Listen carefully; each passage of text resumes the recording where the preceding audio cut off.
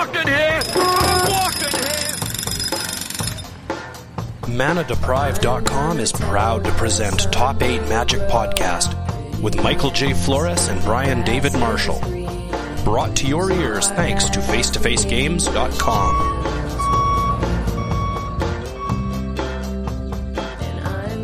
Hello everybody, Brian David Marshall here for Top 8 Magic.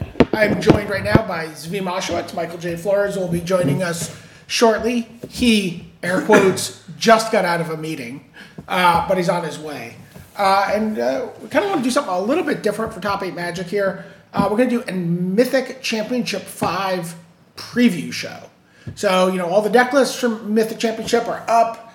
They were posted pretty early. Like, it was kind of a pretty aggressive posting schedule for deck lists. Like, as a deck designer, Zvi, how does that feel for you in terms of, like, having the decks in, like, almost a full week before a Pro Tour or Mythic Championship or whatever the heck you want to call it this year is called? So an interesting note is that in the past, when we didn't have a constantly shifting public metagame, and you didn't constantly see what everybody was doing, and you didn't have the situation that what was good on Monday was like old and busted by Thursday, I actually would lock my deck lists in my head, like mentally, a week or two before the Pro Tour. When I played Rising Waters, I knew 2 weeks before the Pro Tour within a card exactly what I was going to do. If you'd asked me to lock my deck list, I would have thought I was giving up very little value. I figured I'd figure stuff out. When I played Fluctuator, I knew well in advance that was what I was doing. Other top 8s were mostly pretty similar. Right. Well, I mean, Fluctuator, kind of, I mean, just to sort of put it in perspective for people, this is a long time ago. That's a long time ago. 1999? Yeah, something like that. And yeah, so a full 20 years. Right, and in some cases, like when I brought back with Mythic, like the deck actually just emerged as the first thing I was trying, like almost the final list was theory crafted. But other times, like there are so many days when like people would be, the night before, up, they'd lose sleep. That was like really important in a way that like I thought was a mistake because of the lost sleep being too important. Just trying new stuff and jamming things and trying to solve the final problems of their deck and trying to see what was out there. And now they're forcing people to lock in very quickly after the set is released with deck lists over a week before the tournament comes out. And then they're posting all the lists with enough time to actually like test specific matchups. Right. Right? So like players right now who are in this tournament are asking questions like, okay, there's a bunch of players playing this particular Simic Oko deck, right? And there are a bunch of players playing the specific Bant Golos list. Let's test different sideboard plans for both sides. Let's see exactly how these games play out. What do I mulligan? You know, detailed questions. Even though the players see deck lists at the start of the tournament under normal circumstances now,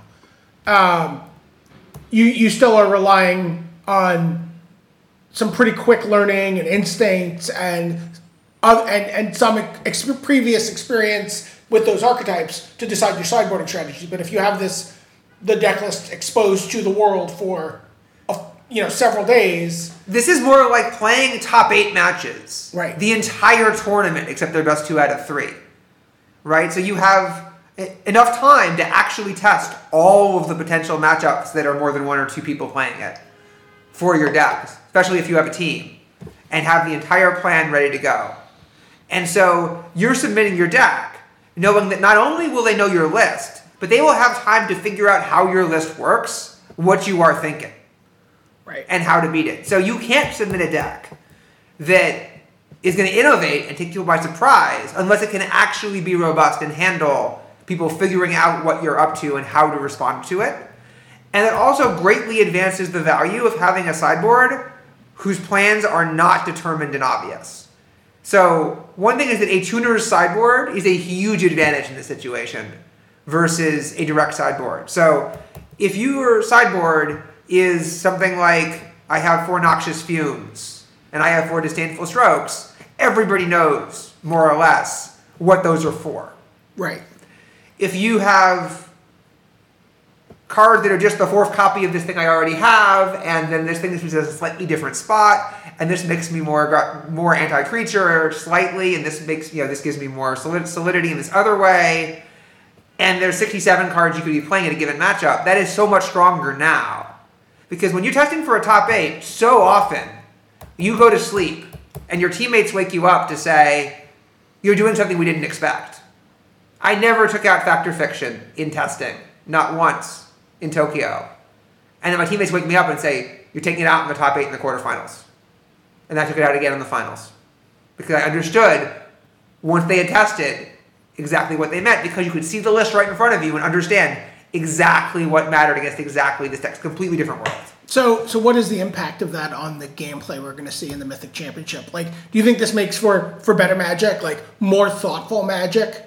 Or is some of the luster taken away from people trying to frantically figure out what each other's decks are supposed to do? It tests different skills. I think that if you're testing who's quick on their feet, who can theory craft in the middle of a tournament, who can solve new problems, and who can be prepared for whatever the life throws at them on the spot, and who can hedge their bets properly because they don't know what's going on, you test one type of thing.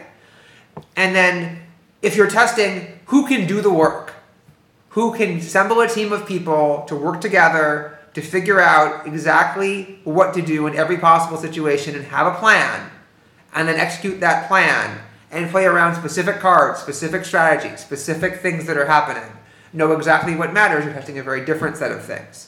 A different type of player has the advantage. Interesting.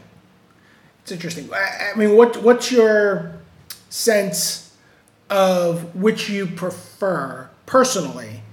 Like, would you prefer to play in a tournament like this where you have all this information, your deck is locked in, which is something you said you liked to do anyway, but you also know what everyone else is doing and nobody can catch you off guard?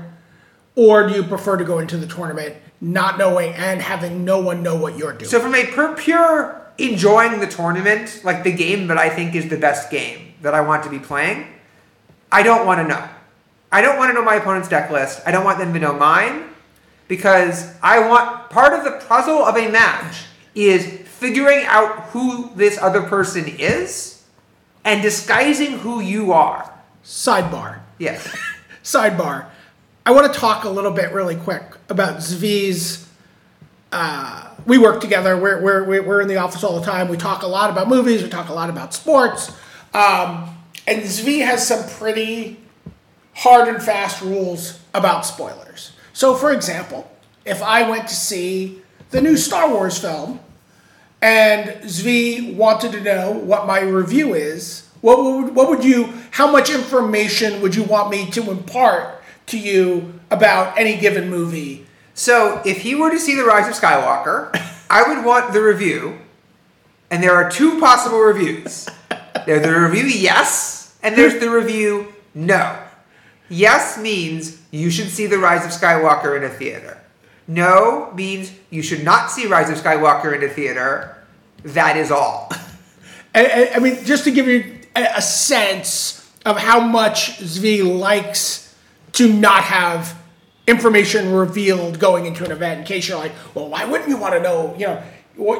He actually doesn't. But from a gameplay perspective, how do you think this is going to play out? Well, part of it is that sort of in the first game of a match, one of the things that you're thinking about is, does playing this card or making this play or doing this thing give away information about my deck?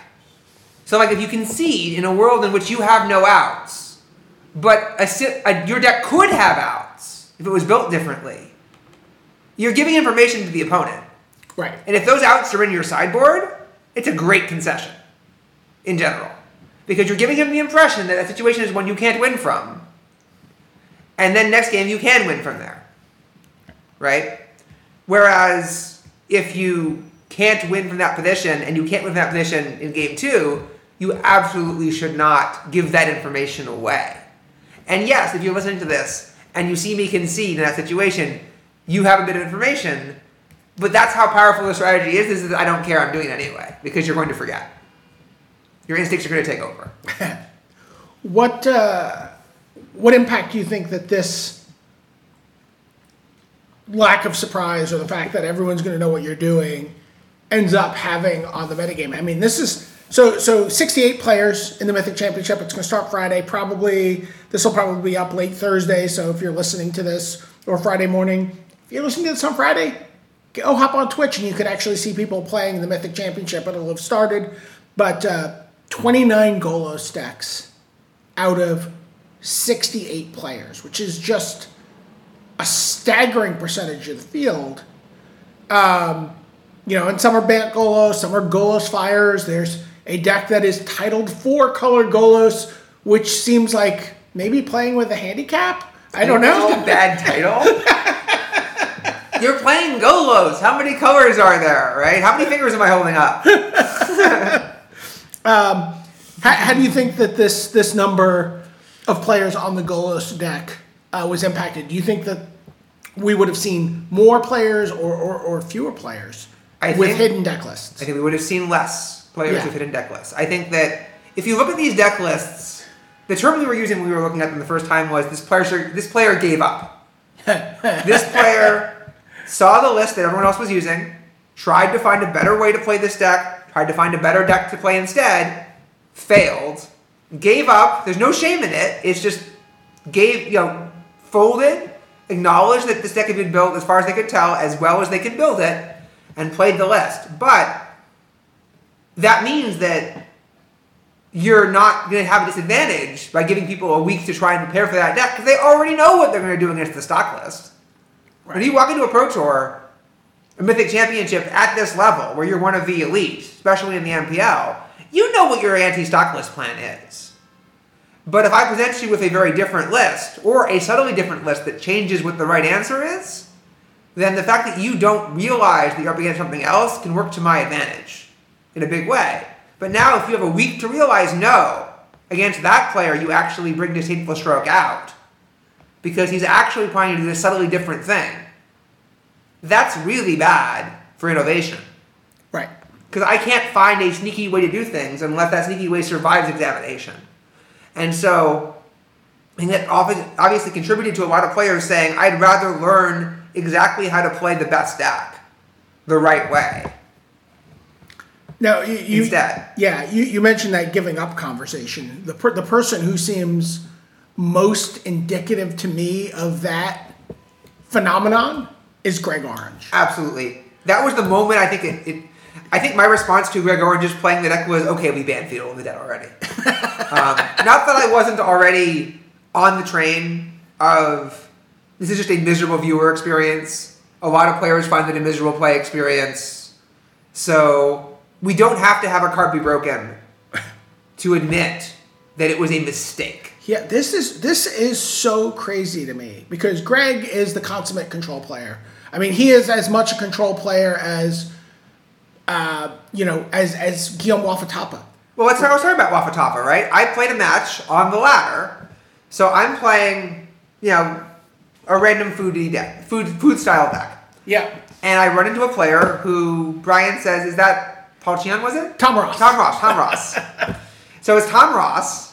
I suspect, so like, at first we think, oh, it's cool, this is so cool, he's playing like the, Tranquil Cove, and it's like, then he plays an island and planes, and like, this is actually blue-white. Ooh, it's blue-white control. How is this working? He's countering all my spells. What's going on? And he ekes out a win. Like, he's slowly, I see more and more card drawing, and like, I clearly just like, I'm run out of stuff, and like, I have nothing I can do. And I forget it. No, I was running, this was back when I was running the Doom Patrol. Doom Patrol deck. Right, so basically he was just doing all of these, like, counter that. Draw cards, and I was just getting ground out, and there was literally nothing I could possibly do, and it was like one of these 90-10 matchups, and I was like, he's like, no, that's Tom Ross. I'm like, what? That's a real player? Like, what's going on? And I was like, how does that beat Golos? And he's like, BDM just messages him. He's like, how does that beat Golos? And he's like, Wafatapa's deck. I get that just counters everything relevant. I don't know. And I'm like, but Field of the Dead, right? Guys, this deck doesn't kill you forever. And then you play a bunch of Field of the Deads and you win. Like, what am I missing?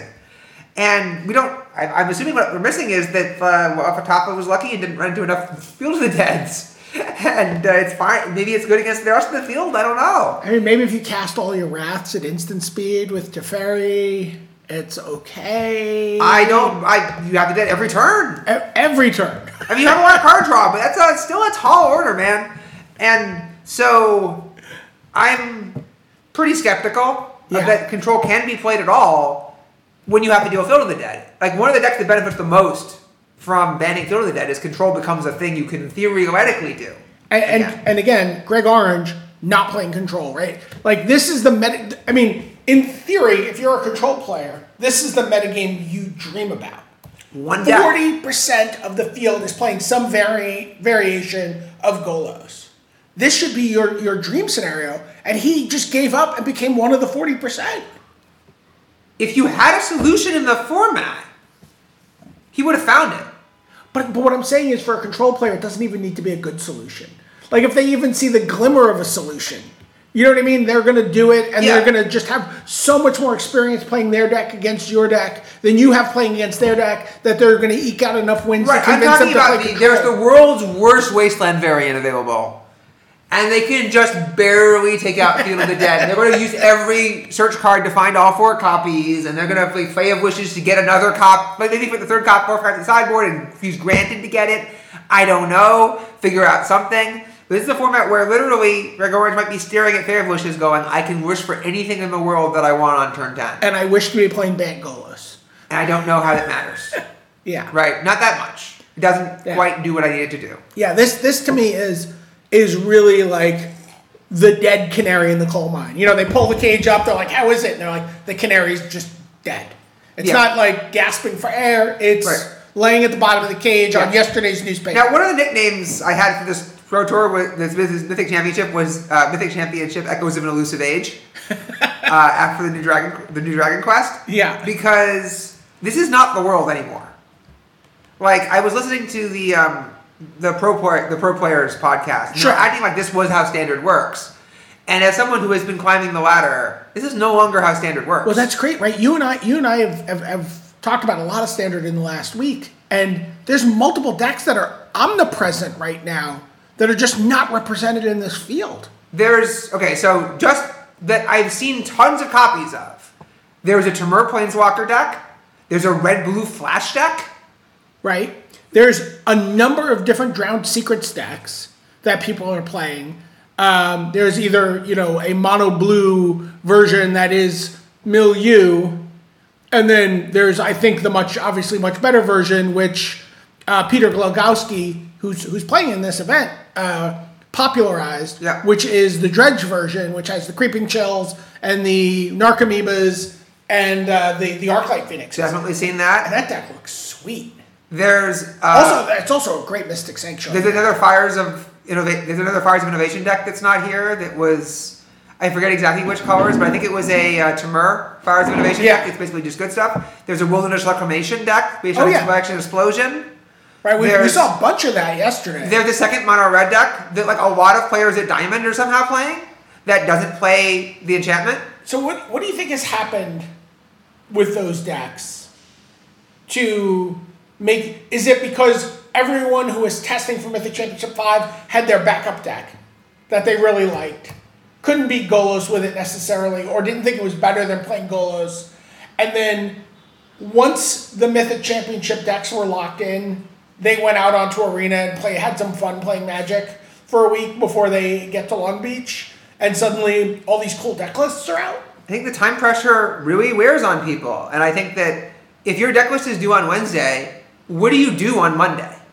Because if you're working on this deck on Monday, this weird new Temur deck, this new weird Flash deck, right, whatever it is, you only have 2 days to get your list in. So if it turns out it's not where it wants to be in time, you're suddenly handing in a completely stock Golos list. Right.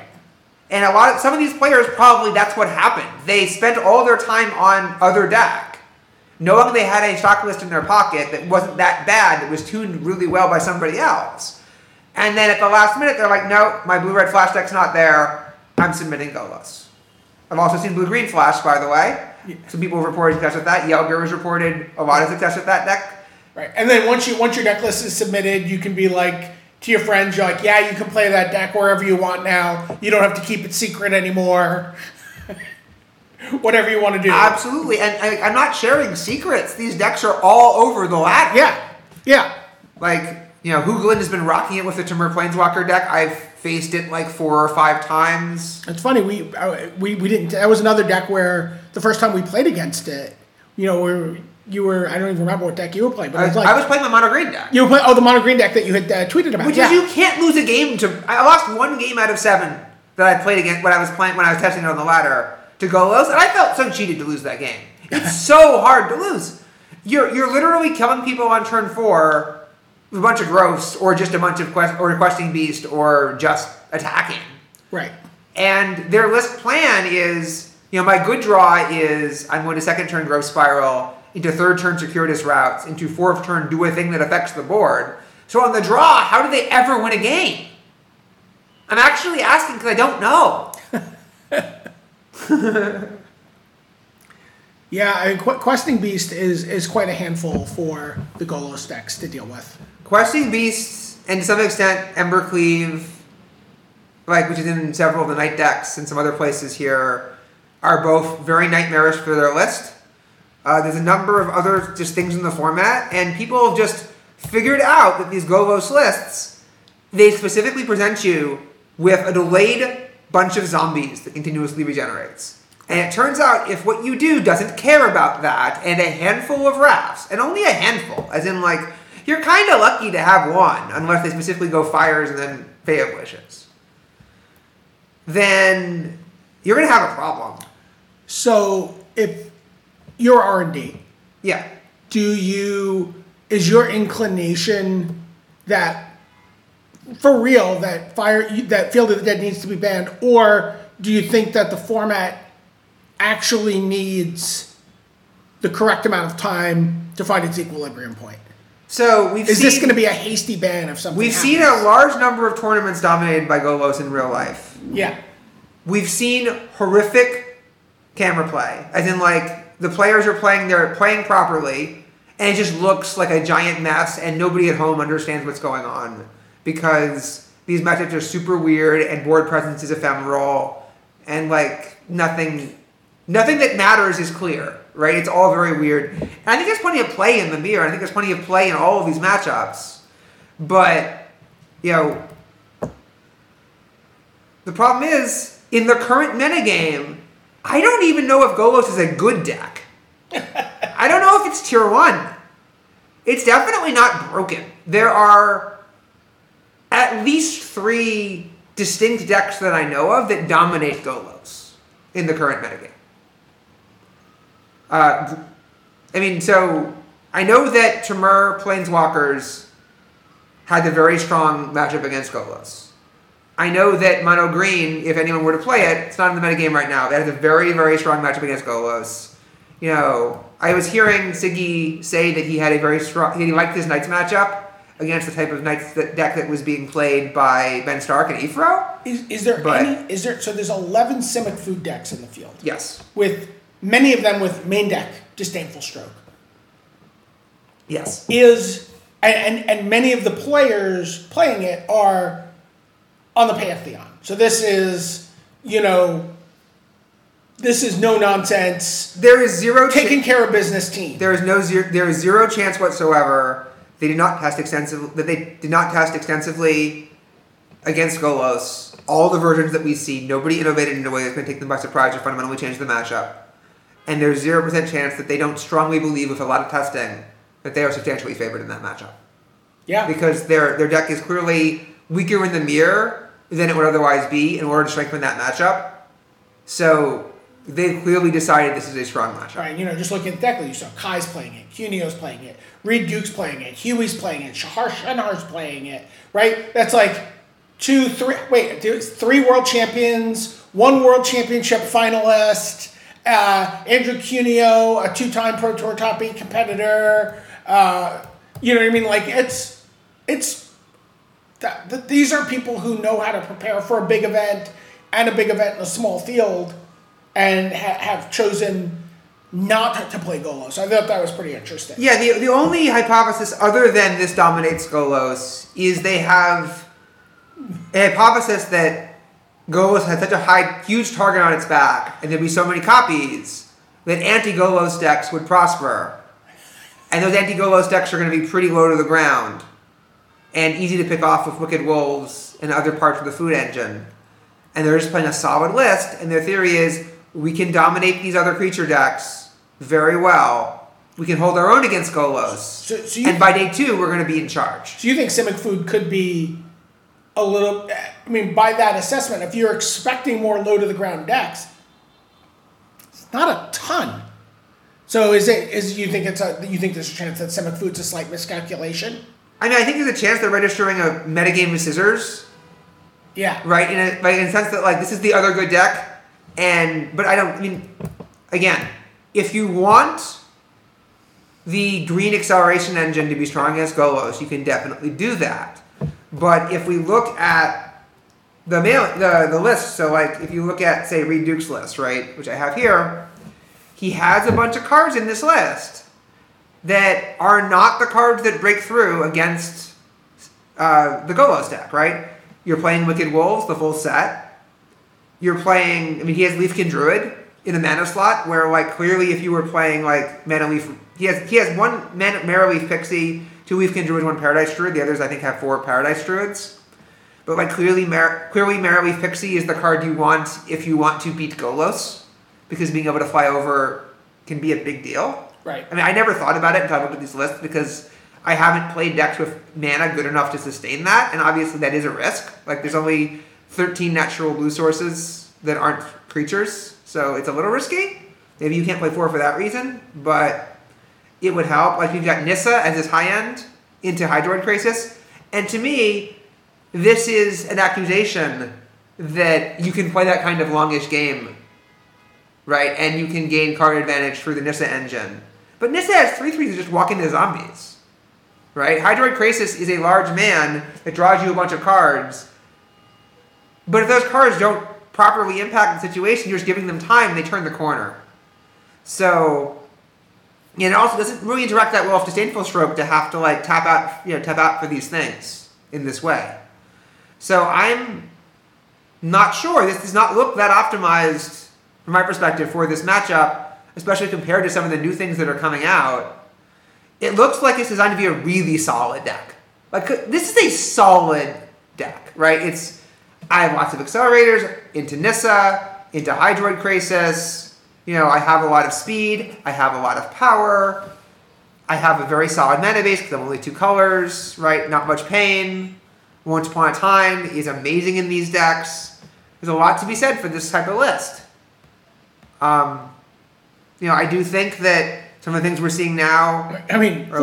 For main deck, Disdainful Stroke is. That is the one thing that stands out. But there's a lot to be said for, everyone has something. Yeah, but for Disdainful Stroke and for Wicked Wolf seem like they're at odds with each other. There's the theory that, like, in the games where you want to play Wicked Wolf, you don't care that your Disdainful Stroke is in your hand and can't be cast right now. Sure. And the games where you want to cast Disdainful Stroke, casting Wicked Wolf wasn't very high impact right now. So either way, it's fine. Disdainful Stroke is going to be counter-target Embercleave, right, against some of the Night decks, for example. Sure. But that's not the worst card, because that's their best card. Right. So it's not good, but if they're counting on that resolving, they might be in for a rude surprise. And I guess in the mirror, you're ready for, I guess, their Wicked Wolf, some of their Questing Beast and Wicked Wolf their and Questing Nissa Beast, yeah, are all really important. I had to actually double check, right? Like the laundry list of things Questing Beast does. I was like, maybe Questing Beast can't be countered. Yes, you can. In fact, I had it countered plenty of times. You just double check. It's worth checking. There's a lot of text on that card. But it's interesting. When I was playing versions of green decks that had a lot of 3-drops, such that I thought Disdainful Stroke was actually a bad card against me, people would leave it in. I think because they're used to they're playing with Nissa decks, and so they're used to facing Nissas. And so they're thinking that the curves go higher in many ways than they do, / there aren't as many low to the ground cards as there are, or those cards are just mana accelerators, as opposed to real threats. And so I'm looking at this list, and yeah, like if you're up against a similar list, you're not unhappy to have Disdainful Stroke in your deck, right? In the mirror, I doubt it's coming out. Right. So it's pretty solid. There's a lot of questions. There's a lot to love about these lists. If there are any notes, like I don't like having only 3 Lovestruck Beasts on the board. I feel like this is a 4-0 card. Because the second copy of Lovestruck Beast, first of all, because of the way curves work, you end up curving properly, right? Because on the turn after you have 3 mana for the first one, you cast the second one with the backup token. So the curve still works when you want it. And also it generates an additional 1/1 to let the Lovestruck Beast actually attack, although presumably you're playing them because you want a wall. Right. right? But in my mind, like, this is a 4 of, as opposed to like Voracious Hydra, which to me is a card that says, I want to have a thing for my later game. More than that, like I want a card that's really flexible, and I don't necessarily need 4 of this. So I like to see those two swapped. The rest of the sideboard seems fairly straightforward. I've always wondered about Mystical Dispute in these situations. I'm not sure when it comes in. Against Golos in particular, I always worry they can just pay the 3. Sure. Interesting thing about the Simic Food deck is, to me, only 4 1-drop mana accelerators. Obviously, there's only 4 that are reliable or semi-reliable, but everybody, it seems like, is playing Arboreal Grazer these days. There's a lot of Arboreal Grazers in this field. Some decks have the 8 accelerators. Some decks have some weird mix. I think there's some decks have 6. There's also some various number of Arboreal Druids in the Golos decks, and that's a point of disagreement. Some people feel that Arboreal Grazer is too important not to play. Like, not having Oko on turn 2. I mean, I've seen you be like, I don't have a turn 2 Oko. I'm going to lose this match, right? Like, while playing through some cues, right? Like, it's... I definitely felt like, there were certainly matchups where I was testing an Oko deck, and it was like, he had turn 2 Oko both games, and I had turn 2 other 3-drop both games, so I lost. Right. Or he had turn 2 Oko... And you had turn 3 Oko. Yeah, and I had turn 3 Oko. So that game didn't work out. I mean, this is a turn 3 Oko deck more often than it's a turn 2 Oko deck. Right, it has only the Gilded Goose. It doesn't have Arboreal Druid. Arboreal Grazer. Yeah. Feels like a Druid, right? But like that means that you can't mulligan hands that don't get to 3 on turn 2. Right. You can't assume a Goose. You can assume with the London Mulligan a Goose or a Grazer if the deck is built that way. So you are playing a game of, he accepts the games where it's like turn 3 Wicked Wolf or turn 3 Questing Beast into turn 4 Nissa, is what I'm doing here. And to be fair, for most of Magic, that sounds like a pretty good game. Right. It's just that that's a little bit slow. And in my mind, that lets other Simic Food decks that, like, especially on the draw. Like, if you're on the draw with a turn 3 play against a guy on the play with a turn 2 play. Yeah. That play better be like Wicked Wolf with food. Right? Like, or else, how are you not just out of this game now? Right. So, for example, Mikel Diaz is a Simic Food deck. I don't know Mikel, but his version has, no main deck Disdainful Strokes. Right. And instead has, 4 Arboreal Grazers in addition to whatever random assortment of 2 mana accelerators everybody seems to be playing. And what was your theory about why there's so many, like, 2 of this and 2 of this and 1 of this? Legion's End. Yeah. So, like, if I have to ask myself, why is Reed so willing to break up his choices when he is very much a fan of find the best card and play the best card? Like, he's a very disciplined player. If he's splitting up his choices, it's because there's a reason. So either it means when I draw both of these things, there are some games and matchups where it's clear which of these 2 things I want, or there's some matchups where I want to sideboard one out but not the other because I know exactly how many slots I have. Or I want to play some number of Pixies, but the mana doesn't quite support it. I can see all of these arguments. What I think is really going on is Legion's End is a card a lot of people are using because it cleans out a zombie horde without cleaning out your own zombie horde. Right. And so you expect to face a bunch of Legion's Ends, and I certainly have on the ladder. So you do not want them to get your mana creatures in multiples. And so you spread out. Like, it's one reason why I think Growth Chamber Guardian is basically just not a playable card right now. Right? It's in 1 deck, I believe. Right. In this list. And I was testing it because I was trying to make the Great Henge happen as recently as yesterday. But it's such a kick to play 4 copies and it fetches additional copies where Legion's End at any time just wipes out the entire army. Right. Right? Including the one in your hand. Right.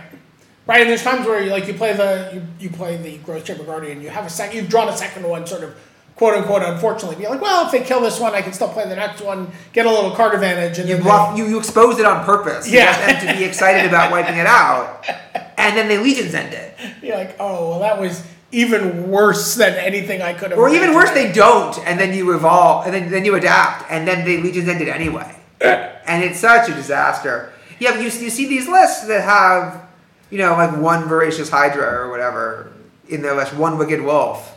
Right.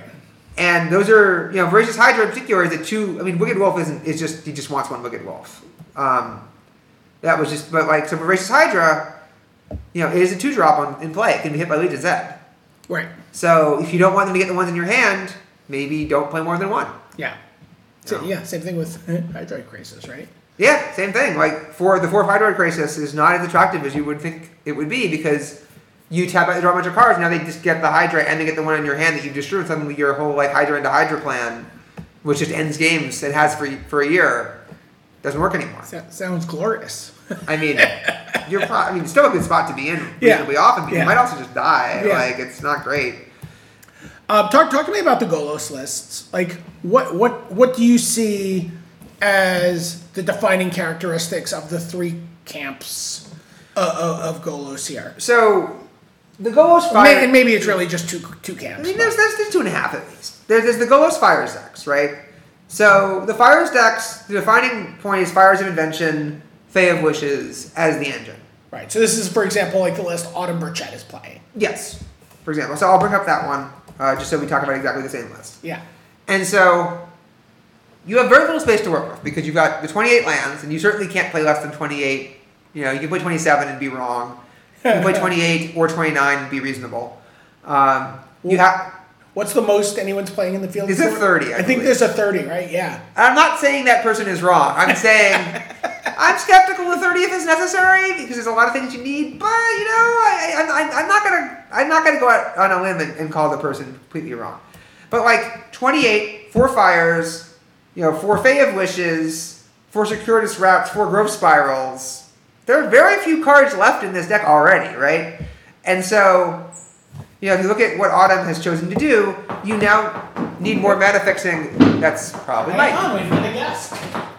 Could it be? Hello, Mike. Could it be? It is! Welcome to the Top 8 Magic Podcast. It's so exciting to have you as a guest on it. Oh, hello. You guys y'all recording, I guess? We started, yeah. Oh, how long ago? Oh, a little while. Yeah. No big deal. Yeah, just hop in. We're talking about Autumn's deck. We're talking about the Mythic Championship 5 deck. So we're talking about... I thought you meant Autumn's modern deck, which was like 2 weeks ago's. It's funny, like 2 weeks ago's Urza deck was like brand new 2 weeks ago, but now it's like way too behind. Oh yeah. Yeah. You know the difference in these decks? It's a modern deck. I don't know the details. I know that modern is moving the same speed as standard. I mean, things are being broken systematically. Even as we speak. So do you remember like back in like the naive days when people were like, oh, you could play Urza and then just like do a sword combo and have like infinite life and infinite creatures? That's not nearly good enough anymore. So Autumn's deck is just like this massive ability to generate... Just a paradoxical outcome deck. Yeah, but now they have one where just like, oh, we could just play Embry and Jeskai Ascendancy, which is an infinite loop, where you're just like... That's actually the deck I thought I saw day one for Urza being spoiled, but... Yeah, but there was no Emry then. Yeah. Right, so Emry lets you just play any of the zeros, put it in your graveyard, and then replay it over and over again, and you have an infinitely sized guy, loop through your whole deck, etc. This is not the SCG Modern review show. This is the Mythic Championship 5 preview show, Mike. Okay. So we're actually talking about the Golos decks.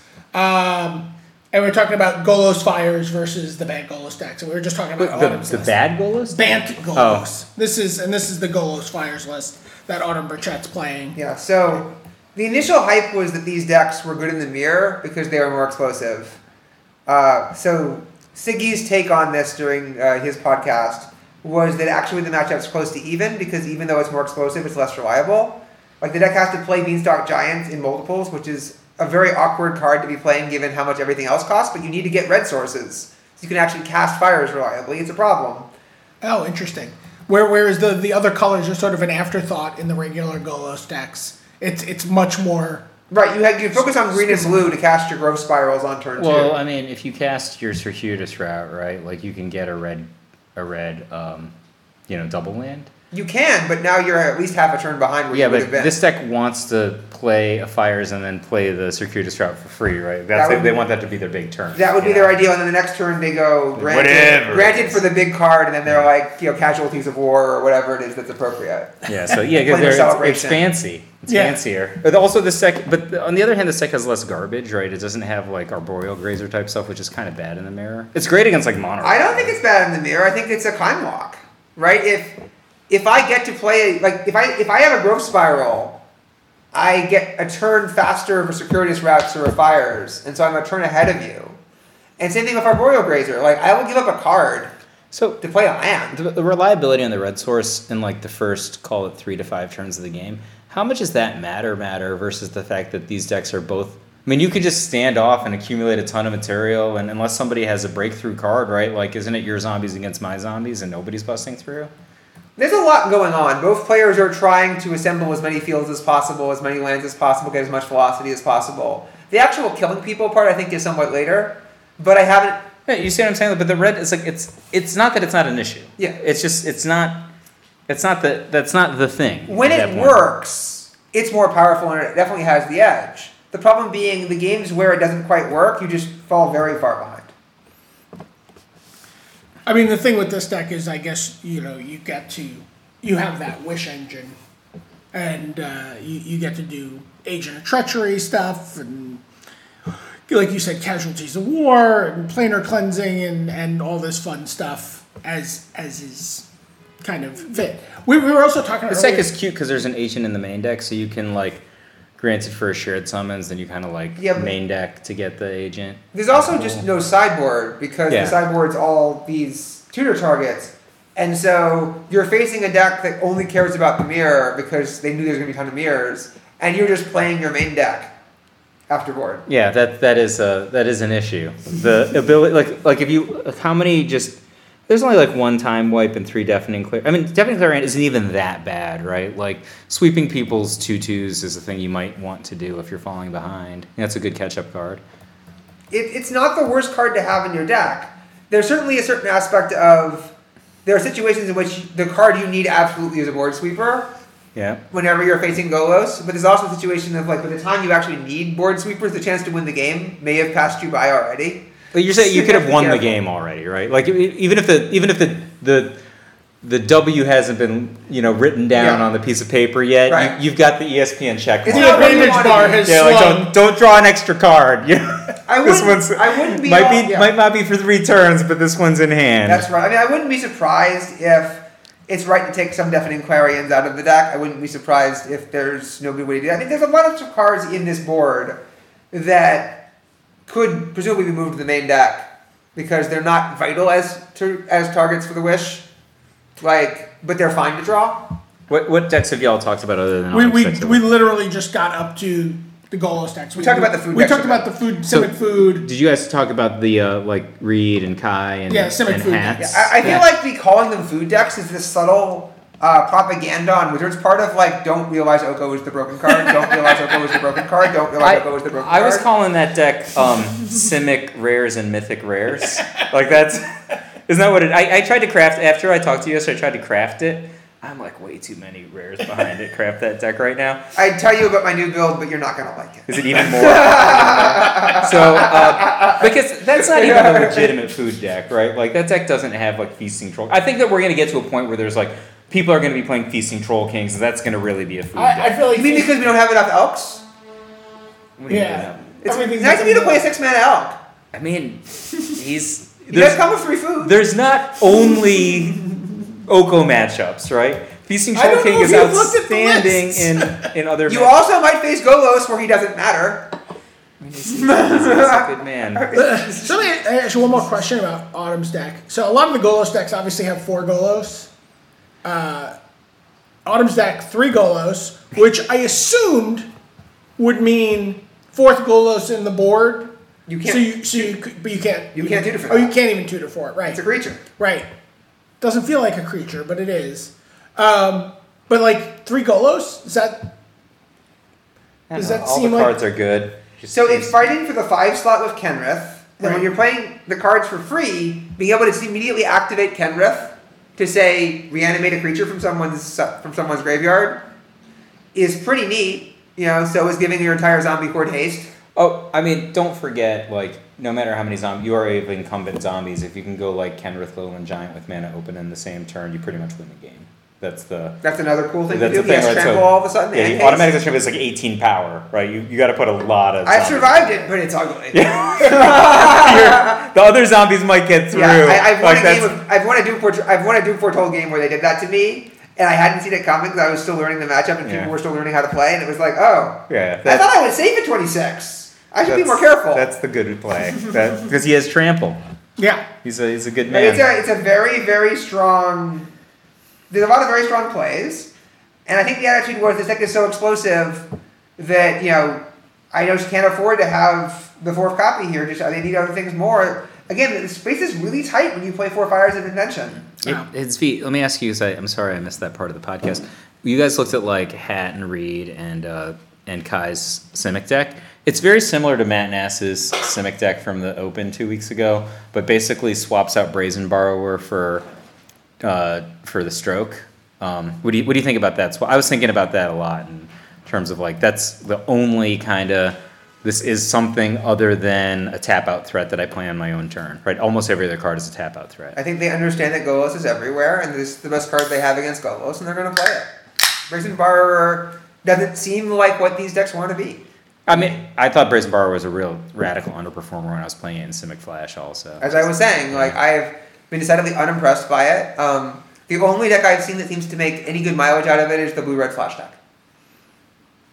Yeah, okay. Which we won't be talking about. Because it's not on the... here. I mean, the entire Mythic Championship 5 squad is like Golos Fires, blue-green food, and there's like one red-green deck or something? It's like... So I can actually I can Yeah. actually break down the whole field for Okay. you. So it's 29 Golos decks, including we were talking about Greg Orange. Greg Orange playing Golos is like Shaheen Sarani playing Golos. Do you know what I mean? It's like he just gave up. Yeah. So like 29 people playing it, 11 people playing Simic Food, including everybody who's ever like walked through John Finkel's living room.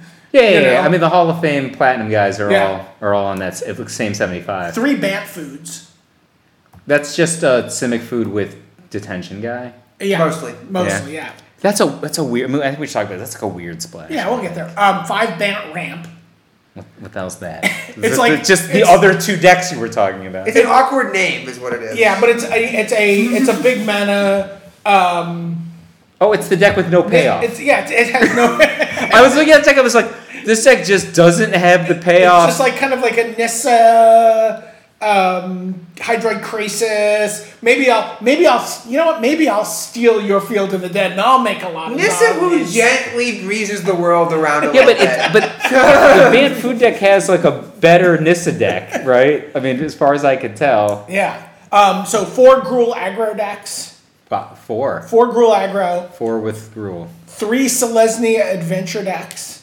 They're gonna sneak up on you. 6 Golgari adventure decks. Yeah. Which seems like, I think, the better version of the 2. But It's more resilient. yeah. The white versions are more explosive. One That's each. like a real asterisk next to the word explosive, though. I mean, that has different meaning in this format. I don't mean the explosion of your head when you lose. Come on. Although I think that's more common there as well. I mean, like, I've yet to lose to somebody being like, turn 1 Goldilocks. Like, oh, wow, Goldilocks. One That's jump a mid dangerous range, play. which is Caleb Durwood's deck, which had some things going for it, but it does everything on its turn. Just happy to That be here, deck Brian. seems like the Just happy to be I here, hesitate to Brian. call a deck at a Mythic Championship egregiously misspelled. I And mean, you'll concede. when you go do the you remember how you used to put the deck on the board and you talk to somebody and you're all enthusiastic and you're like, tell me what you just happy to be here, Brian. Put in the work. But that's what it looks like to me. We'll get to it later. That's what it looks Just like Guy to me. Fires, 1 copy. That's a plausible That's a deck. deck. It's a plausible deck. It's very powerful. Mono Red Cavalcade as 1 copy And has a buy. and has a buy into day 2.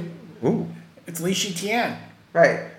Well, how come Lee has a buy? because he won his split. What the hell does that mean?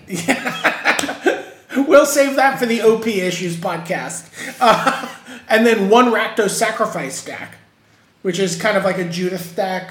Oh, it's cool. It's super cool. And then 3 Mardu Knights decks, Yeah. which They're ambitious. includes 1 player who has a buy-in to day 2 in Ben Stark. Yeah. There's one. Ephro's on that deck too, right? It's Ephro Ephro and Ben Stark have one build, and then Yukihiro Ken Yukihiro has the other one. And I think They're different decks? And I think Yukihiro is right. When We'll you see, say but I right, think- okay, when you say right, what do you mean by right? I mean, I think his build is just better. So I can tell you, I think this is like a laydown because Aaron Barish is on Golos this tournament, right? So Of the Knights deck, I think it's... well, pretty so good. I told Patrick Chapin I was like depressed because Aaron Barish won the first Standard Classic with Green White Selesnya adventure, and Aaron Barish is just like the most mono red player I've ever seen in my life. And I mean, Aaron's on goalless on this one. That's like Shaheen Sharani on. That's the opposite side of the Greg But Orange. him playing white-green is not that big a problem, right? That's just like, okay... I don't know. Patrick's like, oh, this is a really good way to build your mono red deck. Yeah. Like you just like you're still beat down. You've taken out all the terrible mountains. It's remarkably facey. And yeah, you're like, It's really facey. yeah, you're like you're replacing them with like Love Struck Beast. That's a 5/5 for 3. Get in there, you know. 1 for 1 that occasionally casts a 5/5. Let's be clear. Yeah. So. So yeah, Ken Yukihiro's Mardu Knights deck is like 28 creatures, 4 each of Fervent Champion, Acclaimed Contender, Rimrock Knight, Blacklands Paragon, Inspiring Veteran, Knight of the Ebon Legion, and then 1 non-knight, Rotting Regisaur. Like, by the way, all my knights, they're on this one big dinosaur, and they're coming in. Yeah. This deck doesn't. And they're handing him armor. Yeah, oh yeah, and And a sword. By the way, he's also, that dinosaur's also got a Steel Claw Lance and an Ember Cleave. To be So fair, he there's- doesn't have the lance very There's no often. interaction in this deck, right? It's just sideways. The dudes. interaction is you interact with this Ember Cleave with your face. Yeah. That Like is- I said, this is ambitious. Well, I mean, you also can do things like, you can, use the Black Lions Paladin to, like, mix it up with Oh some no, Deathstroke. I know how that works. That's Simeon Grunts 2019. that's like the $16,000 Lightning Helix Simeon Grunts combination. But like if your opponents are all playing with Deafening Clarion and Realm Cloak Giant, I feel like you don't have a plan B. Your haster is a 1/1. Those sound very sorcery speed. I mean, so to be clear, I mean, look, first of all, Black Lions Paladin is flashy. So that's 3 power. You're okay. He loses the death touch once he's entering the red zone. Yeah, but if you're facing a Raft deck, it doesn't matter. I mean, I don't know. I would be like a little upset if that guy was trading with like a Fae of Wishes You've got on D. equipment to put on your guys. Yeah. Right? Like, so you can do, you got Rimrock Knight to boost them up, especially if you're double So, striking. just to be fair, I think Rimrock Knight is radically, like, that's an underrated card. It's a very good magic Not card. having, the other night, I was very the other night, surprised. not having Rimrock Knight, I think, is just a clear mistake. It's, like, shocking how relevant that card is. It's relatively fast. It can get ups from Javier Dominguez, and just, like, the combat trick element when some of your guys have first strike is actually pretty... This is like the Pretty card meaningful. that makes, like, it's enabling the people on Arena who don't want to splurge for actual cards to just play Mono Red endlessly against you and win 44% Okay. of their games forever. So It's instead really of- So to be annoying. clear, I did the math yesterday. Yeah. So I played for 2 hours to get to my 15 wins, and my net result was, I think, at the end of the session, up 2 ticks on gold. Right? High five! So I tried to. I'm like, I was like, what? I need to win 45 badges? No problem, right? So 2 hours in, I'm up. I was gold 2 at the start of the session. I was slightly better gold 2 at the end of the session. So a week's work if it doesn't get any harder. I mean, I don't know. We'll see. I mean, I crafted some decks. I was just like, we're a few. It's not the mythics aren't even the problem. Yeah, you the might- decks I played historically don't play any mythics. You might need to do a It's the little bit rares. of drafting, Mike. I don't know, Brian. Might need to do a little drafting. I mean, the thing is, I would be sad if I just like invested in like the Simic deck, which is all mythic rare, and then I just won less. This is an actual real problem with Arena. This could happen for me, you know. Those cards will not go to waste over the next year. Yeah, That's fair. that's fair. I mean, the fact that I crafted for Javier Dominguez, that was painful. Like clicking that, are you sure? You even asked me. Yeah, I guess so. And the one worry It's to not have, getting banned. to be clear, I don't know if Oko survives. Yeah, Oko could be banned on Monday. All right. Once Upon a Time might not last. Really? That's the They're that's the not dark horse. banning. So here's the thing. I was vehement with Brian. First of all, I ended up being right. They banned all the cards I said that they should ban right out of the modern set. Yeah. But they took forever to ban the cards that were in the in-print set. They've added an extra Band-Aid. There are 169 copies of Once Upon a Time with 68 deck lists. That's hot. It's first of all, it's a very good card. I don't know if you noticed this one, but it's like an impulse but for 0. Did you notice my comments on the mailing list? Like the minute it got spoiled, I was already over it. I was already over announcing it. And by the way, they don't even have the game loss when you play it at the wrong time on Arena, which they really need to implement.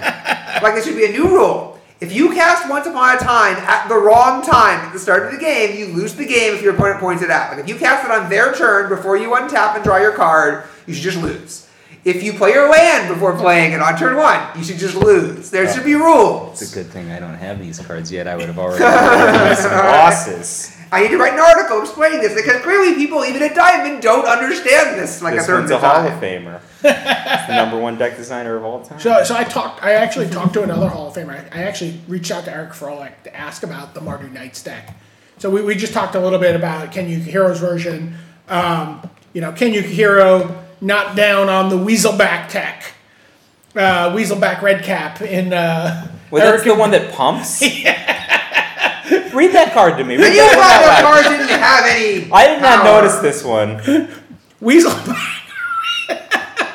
Weaselback Red Cap R 1/1.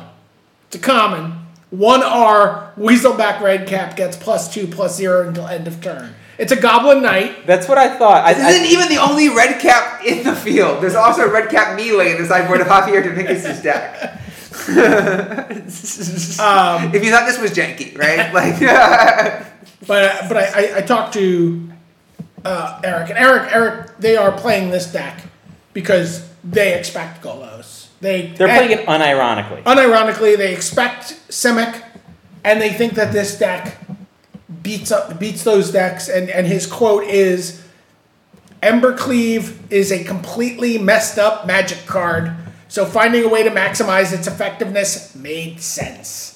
This is what he said. He said, "This card, Embercleave, is stupid, and you will know that this card is stupid after the Mythic Championship." it's like the 5th, at most, stupidest card in the set, though, right? Yeah. Like, there are so many stupid cards in the set. I think if you're playing a linear aggro deck, that it's kind of obvious, right? But like, it really compounds with stuff like Javier Dominguez and Rimrock Knight. Like those guys are all. Yeah. You're making a big cleave carrier. I appreciate what an Embercleave can do. I'm just saying, in a set with cards like Oko and Questing Beast and Once Upon a Time and Gilded Goose, and I'm sorry that this is the start of every deck list now that is writing Field of the Dead. I love how you have Gilded Goose, and not just Gilded Goose is a good card. Everyone's on board with that. Top 5 stupidest cards in Throne of Eldraine. #1, Oko. #2, Once Upon a Time. #3, the Goose. The Well, Birds of the Paradise second that one- plays a long game? Yes! The second one gets you the third one that lets you play the first one on turn 2. Have you played Gilded Goose into Oko into Wicked Wolf Kill Your Guy with Industry? So, I gotta tell you, some years ago, I was sitting around with some other pretty good Magic players. One of them had won a Pro Tour. We were like drafting, all right, we're gonna make a deck building team. And, not surprisingly, you were on somebody's deck building team. You're on this team with like Guillaume Wafotapa, and there's a couple other players, and I looked at him and I was like, dude, you don't have like a red mage. He's like, I have so many good deck designs. I'm like, if your format doesn't happen to have Simic as the best deck in the format, you might be a little heavy in one direction. We'll just play Esper or whatever we put on the cover. It's fine. You're like, you got a lot of Simic on the squad, buddy. Like, he's like, they built other decks. I'm like, I agree. Yeah, because when you're like, hey, it's like, oh, top Grand Prix, top 8s of Zvi Moshowitz. The Goblin deck that he did that one time, that goes straight to everybody's memory. I remembered. Thank you. I remembered. City of Brass Goblins deck. True? True. He lost in the round of 8. That is not one of his impressive performances. Oh, but you want some Trade Wind Rider action? Oh, I'm going to lift my own Wall of Blossoms. Nobody loves Birds of Paradise more than Zvi Moshowitz. That might be true. Yeah, I mean, Zvi, what's the most mana you've played? We did a deck tech once where you had, 33 mana sources? He invented. He didn't put the conscription, but he invented the mythic half of mythic conscription. Yeah. That deck was like 27 plus 16, I think. Oh, that was what it was. 43. I'm sorry. 27 lands, 16 mana accelerators. Yeah. Yeah. That was Birds, 43. elves, Yeah. knights, and cobras. I was like, in my head, I'm like, 33 doesn't Explore? sound like a lot. What? Explore. No. Raptor had Explore. I'm not saying you can't. Oh wait, Hierarch. Oh, yeah, that's what I meant. Oh, okay. Yeah. Hierarchs and... Yeah, so Raptor Raptor borrowed the engine. So, Yeah. But he won up to you The by engine's adding for everyone. by adding Explore.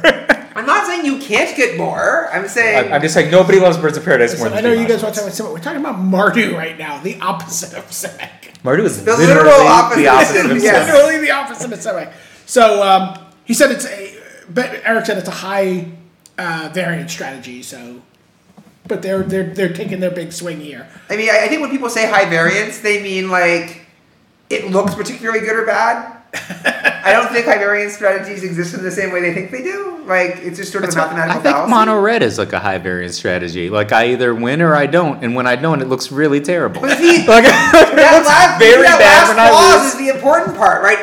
It looks really terrible. I mean, when I win, it doesn't look particularly good. Usually, I'm like crossing my fingers, and I'm like, I need to runner to skewer the critics off of a light up the stage that I rip this turn. On the plus side, if you lose 2 mono red, it also feels like completely stupid bullshit. Luckily, MTG Arena doesn't have the chat like MTGO did, so people just give me the good game. I know they didn't think it was a good I game. missed the chat, and I have never given a mono red player a good game. Oh, I get the good game every night. Good game. One card I want to really talk about though in this Ben Starkey for a list that is not in the Ken Yukihiro list. This is the card I would expect More than the Weasel? more than the Weasel. I mean, Weasel is also a card you would be like, oh yeah, of course Ken Yukihiro is playing a red cap Weasel. He plays all sorts of. He plays Bone Picker Witch to a top 8. Tectonic Rift in the sideboard, 2 copies. I love this. I effing love this. Why don't you tell people what Tectonic Rift is? Because I would guarantee you 75% of the Canadian audience has no idea what that Do you card need me to says. read what Yeah, I Tectonic- don't know what the hell that card is. I was like pretending. It's something to do with land, I assume. Tectonic Rift Maybe a hole in the land. is 3 and an R. Okay, that's out of my range right already. Destroy target land. Yeah. Creatures without flying can't block this turn. This is This is a 4-mana Stone Rain and a Falter. They will take our lives, but they will never take our freedom. I mean, yeah, I don't know. You could just have a lot of dudes and then you kill their zombie making land and get in for 3. That's what I'm assuming it does. Here comes 3. People don't know you are dead. Yeah, that's hot. Maybe that should be played in all of the Golos decks. That's some sweet tech. You can also get. So I mean, one of the things that people are thinking One about in the sideboard of the Fade X? No. is how to break the Golos mirror. I've seen it, but- one thing Yeah. people are Oh, saying. really? I mean, Brian Gottlieb proposed it. I mean, I don't think that's as good as the Black Enchantment, where you drain. Yeah, you can just do casualties of Yeah, war. that seems way better. Yeah. But the blue and 4 guy that gives all zombie tokens flying, that one seems all right. Oh, sure. The guy You with can't the- whisper a creature, man. Yeah. I mean, you just run him. He's at the 5. To be fair, of all the reasons that was crazily stupid, that was not very high. I was just It's not that stupid. You're like, oh wow, everybody's gonna have 100 zombies. Mine'll hit. You mean it costs the same as Kenrith the Return King? Yeah, they're different. There's 2 Kenriths. They're different. You could tutor one or the other. I got So, Once Upon a shall we Time. move on? I got wait, shared wait. summons. What are you guys' predictions for this Mardu Knights deck? It's not in my range. I understand, but I'm a pretty big fan of Yukihiro's version. I'm less of a fan of the Frolic Stark So version. why are you a fan of the Yukihiro version? So, I feel like it brings a lot of very concentrated power to the table. It doesn't play the bad card. Rimrock Knight is where we want to be. Main deck, Registar, I think is just good against everyone but the adventure decks in the entire field. And you can sideboard it out where it's bad. But like Embercleave goes on that card so much better. They have the 4th Embercleave, and I think Embercleave is the most important card in the strategy. And they have something that actually kills you on the spot if they put Embercleave on it reliably. Whereas the Stark version, I'm worried that like if Eric gets his Embercleave down, it might go on something with 1 or 2 power very often, and then like they just don't kill you. All right. You know, so I feel like it's a much more solidly constructed list. Like this is where I want to be. It just sort of feels right. Embercleave on I mean, they have the Riding Regisaur as well, but it's in their sideboard. And They have 3 in their board, they only have I believe. 3. Yeah. But I mean, Regisaur is one of these new hotness cards that like I built the deck with it last night. Like afternoon. The deck wasn't good enough that like sort of it was very much I'm doing this one thing and let's hope for the best. But like it was an interesting try. I mean, it was a deck that was trying to play turn 3 Great Henge after a turn 3 Great Henge. Of course. Oh, well. You're really slow these days, right? 3! Okay, well. This format's fast, man. You gotta get this program. Turn 2 Riding Regisaur. Oh, no, turn I 3 get it. I get it. I did it a bunch of times. I got concessions on turn 3. It was great. Well, I got nice. Good game isn't real, but when they say nice. I mean, Henge kind of They makes mean up for it. the Regisaur. Yeah. Do you know where I like the Regisaur? If you play Robber of the Rich. So Robber of the Rich is a high variability card, right? Like, if you're going second, for example, Robber of the Rich is just like, not that good. Or you just mulligan. And then Right. you're like, oh, I'm sorry. Yeah, did you just win? But Regisaur, you're just like, all right, and with Robber of the Rich, oh, you're not going to do that to me again, buddy. And then they're like, Regisaur, they're like, ugh. Oh, no, you Robber the Rich attack them, you pull their Regisaur, and then you play Regisaur, and then your hand's always small. This is now a race to the bottom. But one of us was born here. But if it's a tie, defense wins. I don't know, man. Who even knows how to play against those cards? I wouldn't know how to play against Regisaur and Robber of the Rich. That's not in the data set. Well, if you're going to the Mythic Championship, you have a whole week to practice. The AI doesn't have time to knock against those data points. So let's talk about we're talking about Badass and the Mardu. I want to talk about the players with buys who are going into day 2 automatically. So we see Li Tian playing Mono Red Cavalcade. You want to pull that deck up? Yeah. That deck's, so... I thought about crafting that deck, but it is for Chandra. So that was like, I mean, how? No, he doesn't. He doesn't? Nope. No. So yeah, this is 3 Tybalt. Oh. 4 no each. Chandra? 4 Look, each Common, of you're Scorched fine. Oh, no, Spirit. I own that card already. I needed it for my last season.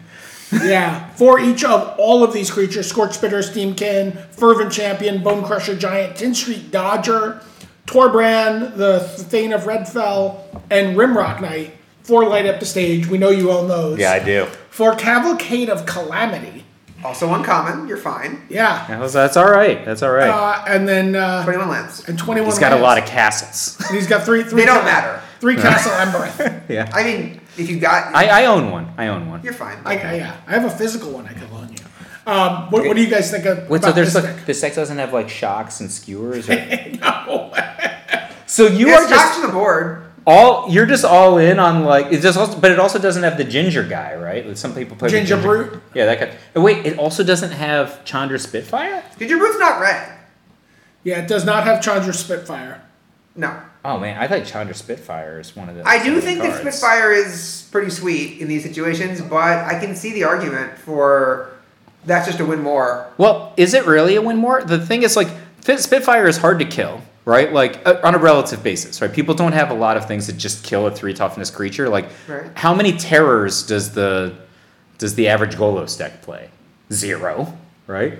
You just get like a trigger and 1 shock off of the Spitfire. It's gonna kill half. But there's no shocks in the deck, right? Yeah, I know, Except for it's Pressure crazy. But you have the Cavalcade of Calamity. Yeah, sure, but they vary if you're cavalcading against those decks you're winning anyways. Yeah. No, but you win real fast with the Spitfire. Okay, so you right? win slightly slower. You're the one who's telling me this. Turn 4 Great Henge But the is point- too slow. But specifically if you're up against Golos, the point being that like Golos can't actually stop you from winning the game because like their zombies aren't in time to kill you, and you can still like one of the things that I noticed is if you pressure the Golos life total in ways that a horde of zombies don't interact with, Yeah. then you have the several turn window where the zombies can't actually kill you, especially if you have a few natural blockers anyway. Sure. And you're still pressuring their life total, and they can't really do much about it because they have like Hydroid Crisis to gain life, and that's it. So like the Scorch Spitter is actually And a with the- shockingly effective card even when it gets gobbled because it gets a damage in. he gets in for 2 even with Like, Calamity. Like yeah. it's not bad, and then you ride up the stage, and then you go to town. And remember, with Tybalt, they can't gain life either. So. And with Torben, he has 3, Corbin is that guy. and then it trades you for zombie. No, so basically, I like what he's thinking here. If you think that Golos is just the enemy, I've played a bunch of food style decks against this type of thing. Is And- food great against this deck? It's pretty good. Like, I don't want to. This way, you really don't want to be mono red in general with a bunch of 1/1s against a deck that's like slightly bigger than you and has acceleration. Well, so here's the thing: is this deck doesn't have Cavalcade of Calamity in play. It's just a stack of unplayable garbage. No, if it has the knight, if it has the Thrain of Red Fell, it also has a stack of semi-playables, right? I mean, but that's the Plus two, slow plus draw, zero. and it's not even that good. Like your guys are just 3/1s then, right? Like who's scared of a 3/1? You have a London Mulligan, it'll all be fine. That's your answer to everything. So the thing about this deck doing a mulligan is it doesn't have a lot of lands, and it has no way to recoup, right? No, like, it doesn't do that. Like so, you're like, all right, I got my key card, but if my opening hand doesn't get you, it's not going to get much better. Also, if you look at the sideboard, it's like, give me last year's run deck back, please. It's just literally main deck cards that you. Yeah, it's like untransformed back into the old Experimental Frenzy deck with some removal spells. But it's actually not an optimized version of the deck, right? I mean, you're still a little short, right? Because you're still gonna play some cards that you're not happy about. Like these creatures are gonna be no like kidding, not quite man. ideal. This doesn't get anywhere near last year's red deck after sideboarding. Like the whole point of some of those cards is that you were going off with Runaway Steamkin. You have Runaway Steamkin? He's got one of Oh, those. okay. Yeah, he does have it in the main. All right, I missed that one amongst the lack of. There's some people who cut it for a while, but like I always thought that was like pretty crazy. Sometimes it triggers. Sometimes it doesn't. It's good and it's good. I love trading for that card, by the way. Like people who think they don't have to attack Oko and then you trade for their Steamkin. Yeah, Yeah. it's like their Here, best, have a food. I want your Steamkin. that's like their best card. Right, but now they can't go off, and you have a blocker for free. And it's humiliating for them. Oh, yeah. The thing that's really humiliating is if the Steamkin has any number of counters on it other than 3, right? Like. Yeah, taking the Thrain of Red Fell was also kind of nice. Yeah, but like, if you take the Steamkin with like 2 counters or 1 counter, first of all, a 1 counter Steamkin already beats all their other squad. taking the 3/3 is so amazing. Yeah, Like, yeah. but at 2 counters, they can't take the counters off. right, and he's like, here, have some food. You're like, oh boy, You need this some is- food, right? this is causing me to So what- re-examine my interest in Magic the Gathering. Or an Arboreal Grazer sometimes. Like, Oh, take that's that. the worst. Yeah. So ranking the day 2 buy decks. So we have the Martyr Knights deck from Ben Stark. We have the Mono Red Cavalcade deck here from Lee Shitian. Which one do you like more so far going into this field? I think I like the Knights deck. I think that the newer cards are stupider, for want of better terms, than the older cards. And the Knights deck just feels more explosive, more powerful. Like, it has more late game, certainly. Like, it plays more Magic. But, Lee Shitian knows what he wants. I think it's a actually, bad strategy. I'd go with the other. I like the red deck more than the Yeah. Knights deck. Just all kidding aside, I think that the Knights deck has a lot of fault points that the red deck doesn't have, and the red deck. Red deck's definitely more reliable. That's the main thing, right? Right. Like, red deck is highly liable to play a game of competitive Magic, win or lose. The Knights deck just won't play some games. This is an experience that I found pretty common in this standard format. I am not going to look at a handful of 3 lands and 4 spells and ever mulligan with the red deck. Where with any 3-color deck, there's some opportunity to Right. be like, That's a- I've got landed spells. I'm also not going to miss your right not to Okay, first of all, those that's hands. that's a reasonable algorithm that I largely use on Arena, and you can keep 4 pretty bad spells, right? like Rimrock No! Knight, Runaway Steamkin, like Torben isn't beating anyone, right? All right, I guess I have to keep this. No, you really don't. yeah, I'm commenting more on the mana than the 4 cards. Let's Yeah. assume 4 playable cards here. I mulligan a lot right now, as Brian is off sometimes aghast. Like, you're throwing away what? It's like, but your mana works and you've got a great 3-drop. No. That's fast enough. And, like, it's right. It's 100% right. Are you playing Arboreal Grazer in your non-Golos type decks and just regular, mid-range decks? Do you like Grazer? I am liking Grazer a lot more now, yes. Yeah, I was thinking just like going 8, just starting with like 4 Grazer, 4 Goose, 4 other, like some sort of Druid, just to start in decks, and then just play a kind of more powerful threats that are singularly more resilient, rather than playing like a wide variety of. I have something. Look, I've got some stuff to update you on. Yeah. I work on decks, but again, this is the Mythic Championship 5 preview. We should get back to that. So Ramau and Manfield are the other 2 players with buys. Carlos Ramau. Carlos Ramau. Is he playing Psychotog? No, sadly, he's playing Bengal. I was really hoping he'd find an attack. Like, he'd break this mirror. Yeah. I voted for him. Yeah. I voted for him too. Repeatedly, apparently. Yeah. Would vote again next year for him if there was a next year. If he wins this one, maybe we can retroactively instate him. Maybe. But so how do you like, knowing you're into day 2, you're past all the nonsense, right? Like you're going into day 1 of a tournament. There's a lot of players who are not as seasoned, high level tournament performers as, let's say, the MPL. And so there's going to be a lot more variance on day 1 than you might see on day 2. You get to go into day 2 playing a Golos deck.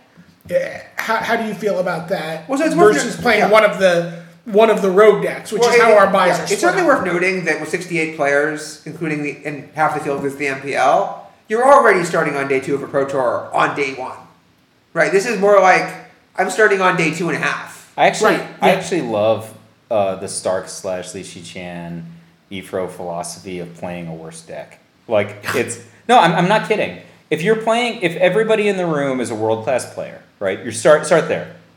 Maybe not everybody. But so are right? you if you're no. But the thing is, like, my natural skill advantage is going to be less pronounced in the vast majority of matchups. I mean, there's one Kai, one Yellow Hat in this room, right? There's a lot of really good players. If you're just like, all right, I'm Golos Fires, you're Golos Fires, how much of it really is up to skill? How much of it is really up to deck design? Because I bet our decks, they might not be 75 the same, but I bet we have a lot of the same nuts and bolts. That's a lot more on draw. If you want your, especially if the games go real long, right? It's a lot on early game draw.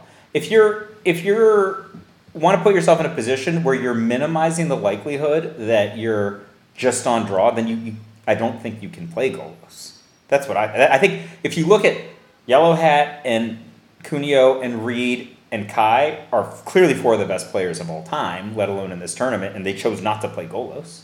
Right, their deck is less powerful than Golos. It's powerful still, but I mean, it helps to know what the target is and that you're not that, and you can. But you see what I'm saying? Like, if you have the exact same long game and you're I remember playing against PV every round, like, this is miserable. It's exhausting. I need a way to beat PV other than I outplayed him in a 60 turn game. Or I happen to have better draws. Like, did you watch Kai against Brad Nelson when they were playing the exact same Esper hero deck, like over and over and over again? They kept getting paired. It was like but and then you're just leaning on the guy until he breaks, like in rounders, like turn after turn. but the philosophy I think was good, right? Yeah. So I think that the philosophy is the same in this one, where it's better to let's say consensus is that Golos or Golos Fires is the strongest deck. It's better, especially if you're like not one of the world class players. If you're just like, I'm in this tournament, but I'm not one of the 16 best players of all time. Just happy to be here, Bob. You shouldn't play Golos. I don't think. You're just not going to win the legitimate games against the world-class players that go 60 turns. I agree. I mean, these are world-class players who will, if anything, be less exhausted because they don't have to play day 1, right? So they have certain advantages. I certainly could, if I was going to play Golos as a Carlos Ramau with a bye, I would make sure that I had found the way to sell out for the mirror. Because I'm going to be like, okay, either Golos is the deck that we should play, right? And it's right, and it's just going to dominate, or it's not the deck. People have found a way to beat it, and those decks are going to be around on day 2 when I face them. And things are not going to be so great. If things are not so great, you're not going to face that many Golos decks because people who beat it are there. it doesn't matter what you did. Yeah, They're going to beat you. That's the bad downside gamble, right? Like, Right. if Golos is not pronounced on day two, like, for example, if you're Lee and you're playing against just the Pantheon on day 2, and they're just wicked wolfing you on the 3rd turn every game, like, I really wish I had some shocks in my red deck. Can't really stop them from casting Oko on turn 2 and then casting Wicked Wolf. To be fair, they might go Arboreal Grave. They can't go Arboreal Grave. It's a little harder for Reed and company to do anything ahead of schedule. But They also- only have 4 goons. But- On Yeah. schedule is fine. Lee doesn't have shock. Right? Like, yeah. Yes, I understand that. So the issue is that, if you're playing Golos yourself, right, and with a buy, I think you plan for the world in which Golos is clearly the right deck, right? You assume that Golos is right. You're going to face a lot of mirrors. You're not going to face anything that's going to, just blow you out of the water because nobody found it. And so you play a deck that's, kind of pre-boarded, kind of ready. And I look at Ramal's deck, and I don't see that, right? I see a very stock, very straightforward list that doesn't seem to be particularly mirror conscious. I see 1 Agent of Treachery. if you had looked back at Carlos's 2001 World Championship winning deck, what did he have that was mirror conscious that wasn't between his ears? I agree that he figured out something. Now, maybe he's figured out how to play this matchup, and there are some things to do, but nothing in this.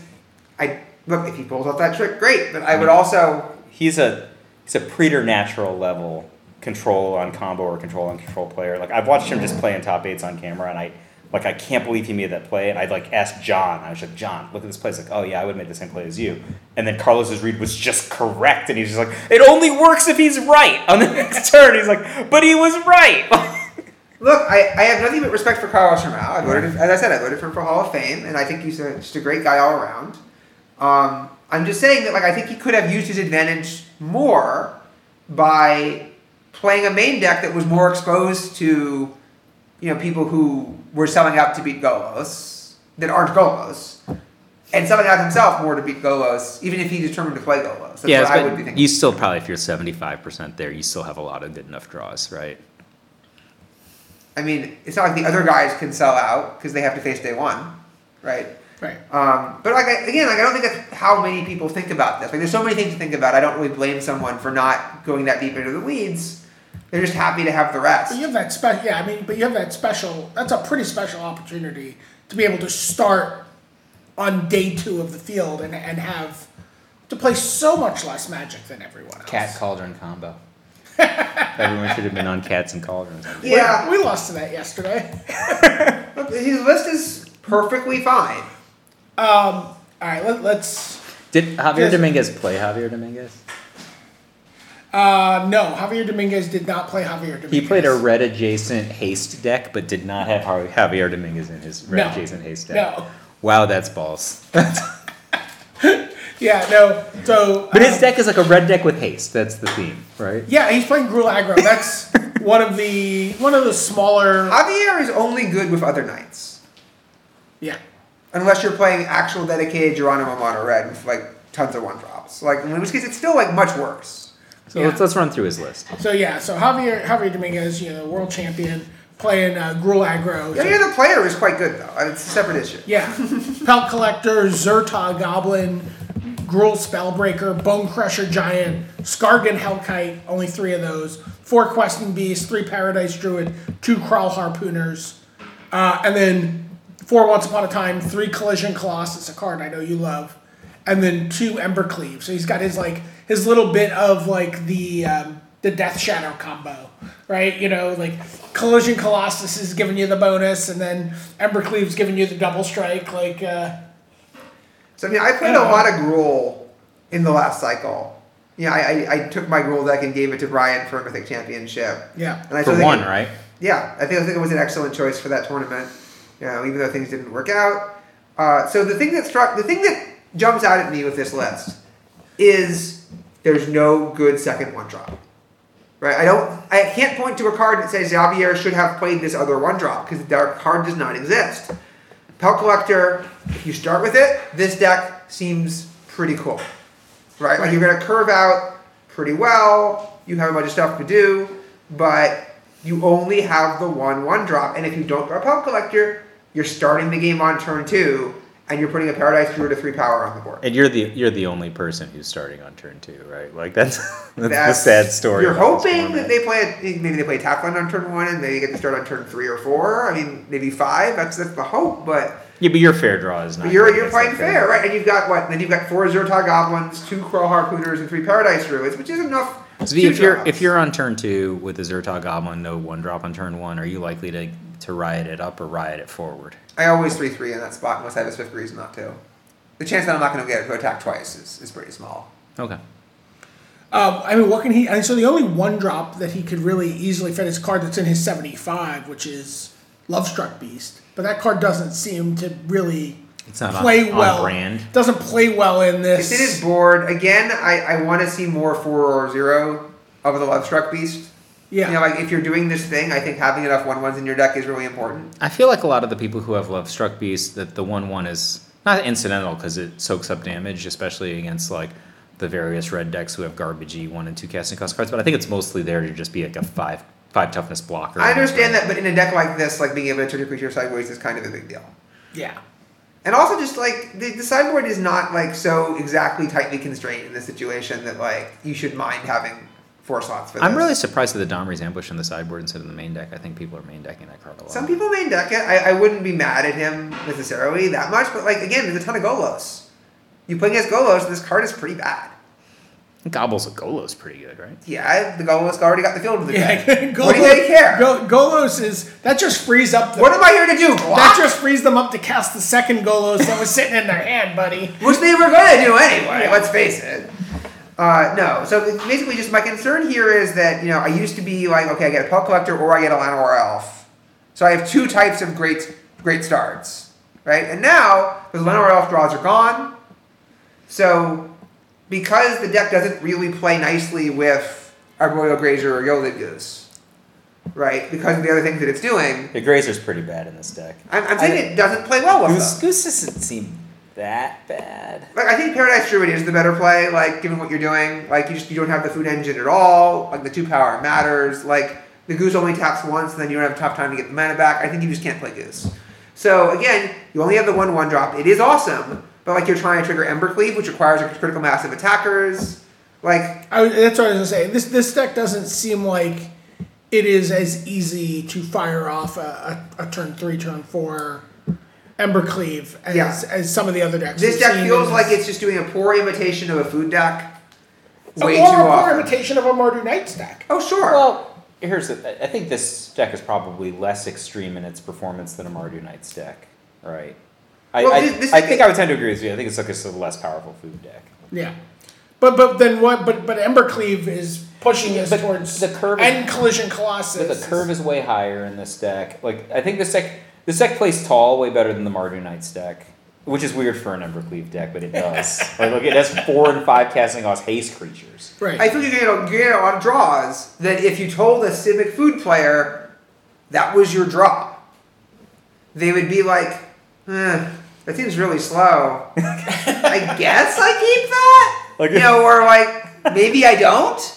And you're like, that's my normal draw. Yeah, so like the red-green deck's pretty good draw is like the low end of the Civic deck's draws. I think of keepable draws, yeah, I think so. So, Zvi taught me something a long time ago, like 20 years ago almost now, and I think it just pertains to what you were asking about the day 2 metagame versus like, you know, people have to play on day 1.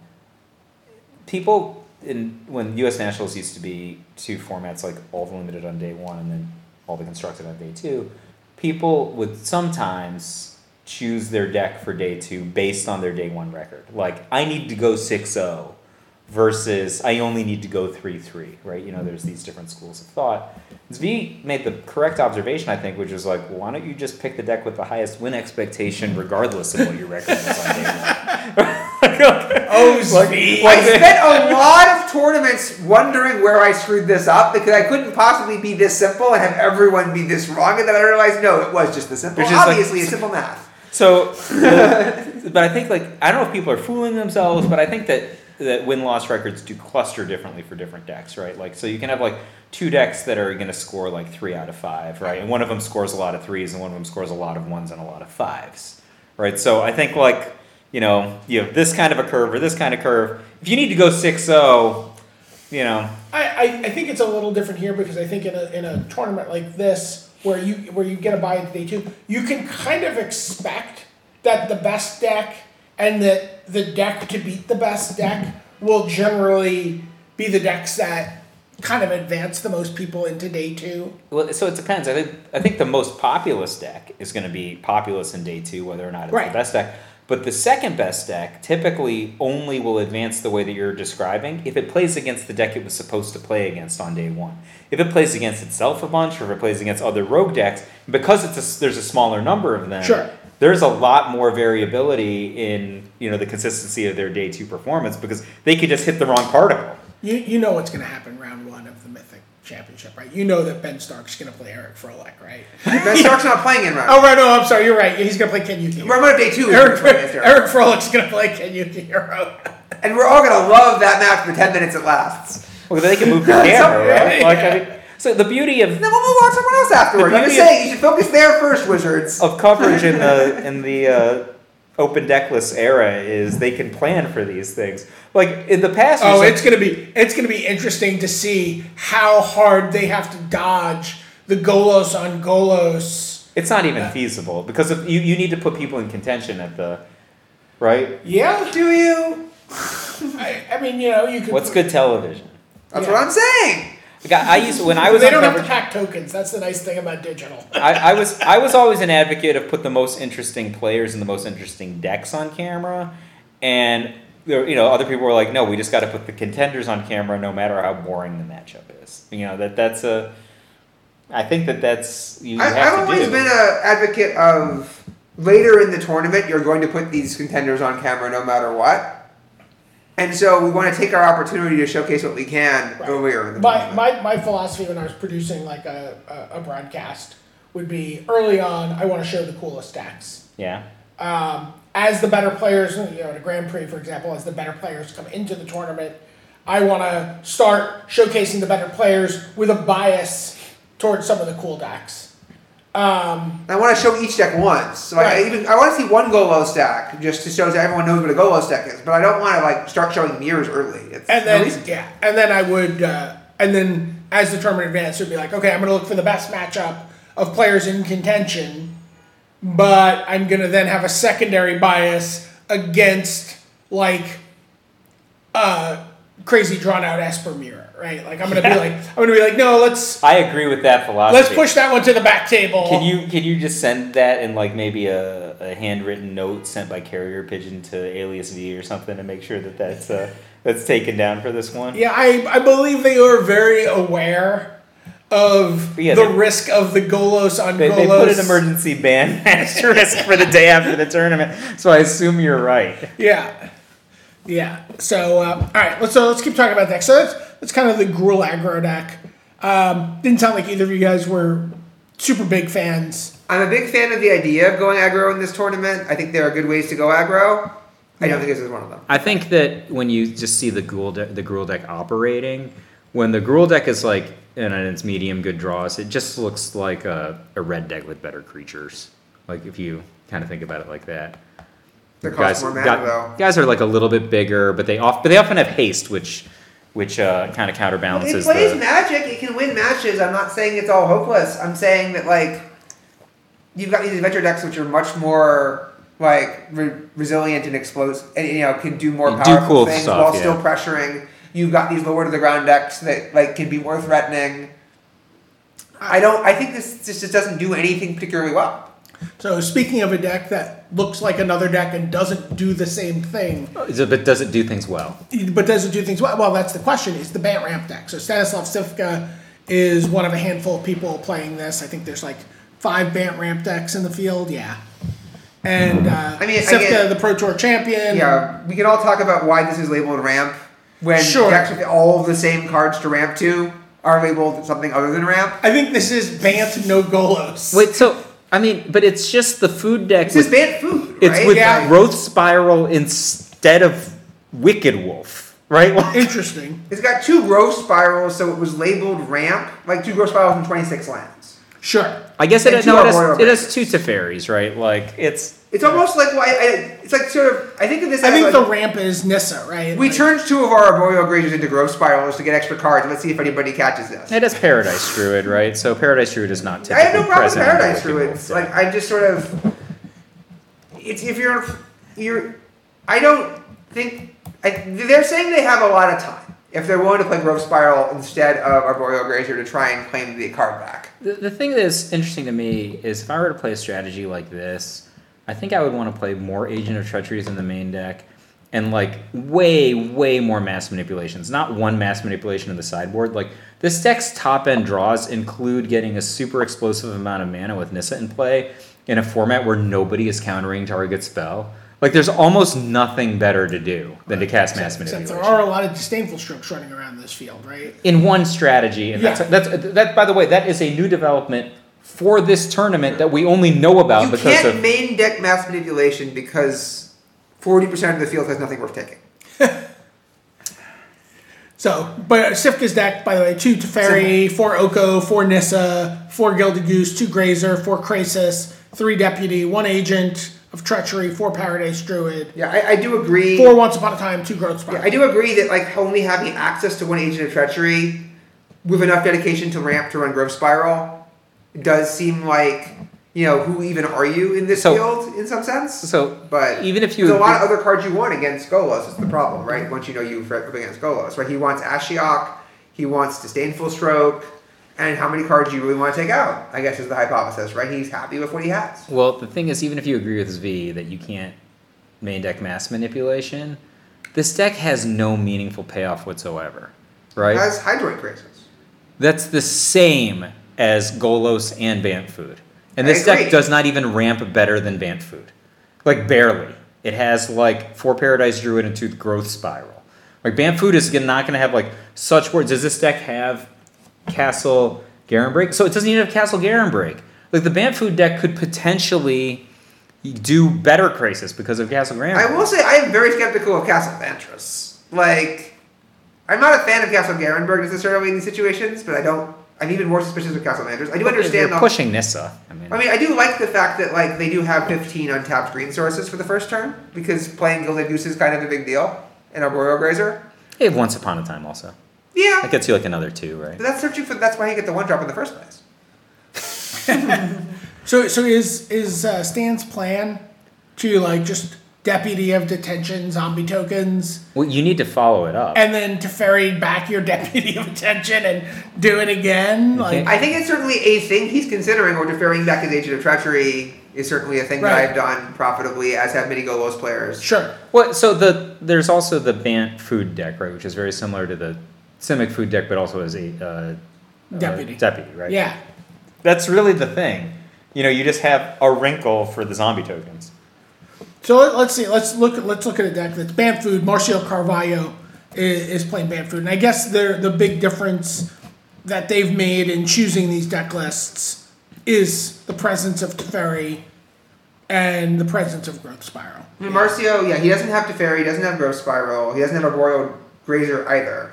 Oh wow. He's got 6 2-mana guy. He has 6 Druids, 2 Leafkins, and the 4 Gilded Goose. How do you feel about 2 Once Upon a Time 24 lands? I like the 2 Once Upon a Times and wonder where the other 2 are. Got the job half done. I agree. The half is done really well. I applaud your first half. Especially if you're going to play more specialized cards, I think. Like, let's talk about cutting a Leafkin Druid and Deputy of Detention and getting those 2 Once Upon a Times in your deck and just making it strictly better. Right. Is 3 Deputy of Detentions and 4 Once Upon a Times better than 2 Once Upon a Times and 4 Deputy? Deputy of Detentions? Detention is kind of bad all the time when your opponent is not playing with zombie tokens, or if your opponent has any way to remove it from play. Like, especially like at instant speed. Like, you know, some Yeah. people can do that, and you could be in a lot of trouble. I mean, it's a risk to play the card, but no, some- it's just not good in these matchups, I think, right? I mean, it this- gives you more exposure than it gives you. I would And bet it this gives card you is ups. coming out in a lot of non-zombie token matchups, right? Like, I mean, here, just imagine like this. If you're playing against Simic Food, do you think that Deputy Detention is a good card? No, I'm not a huge fan of it in that matchup. But I think it's pretty good against the decks that actually showed up in this tournament. It's great against Hydroid Krasis, right? But it's terrible against Wicked Wolf. Right? Well, that's exactly Yeah. why I'm not a huge fan. Wicked Wolf is often overloaded, right? Like the Wicked Wolves are busy killing questing beasts, for example.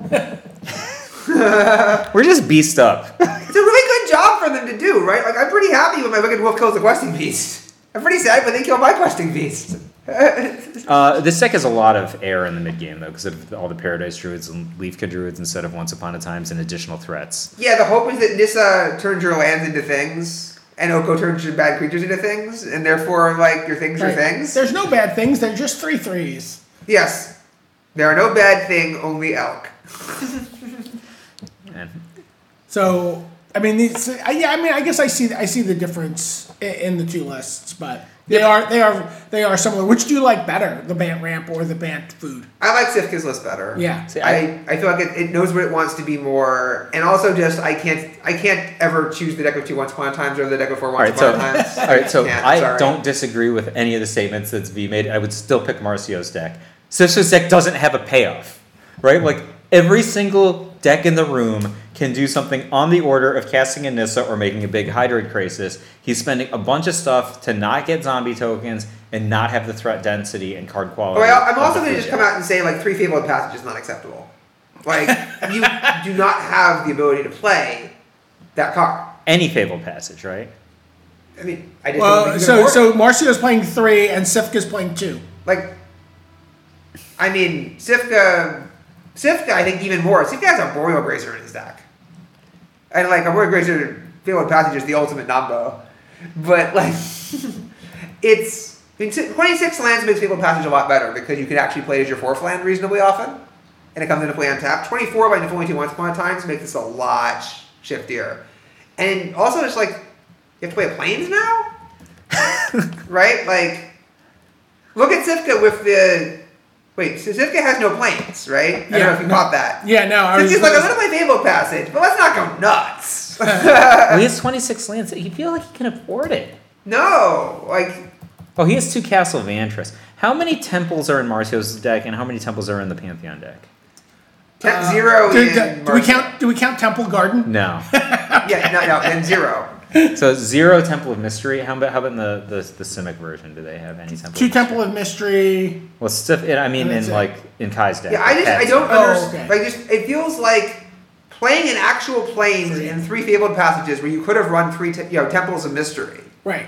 Is a pretty big sacrifice, and yeah, like the air problem is real, right? Like Temple of Mystery in these food decks often will get rid of a actually useless land or find you a actually necessary land and save your ass. The thing that I'm concerned about with Sifka's deck is so much air, but like, or I mean, both of these decks actually, where you've got these 1/1s for multiple mana that shut down zombie tokens only in the short term, right? Like, you have to remember, Field of the Dead, especially multiple copies of Field of the Dead, are essentially infinite, right? Like, they have no upper limit to how many zombies that they can create. They're limited only by time, but these decks are limited by actual cardboard.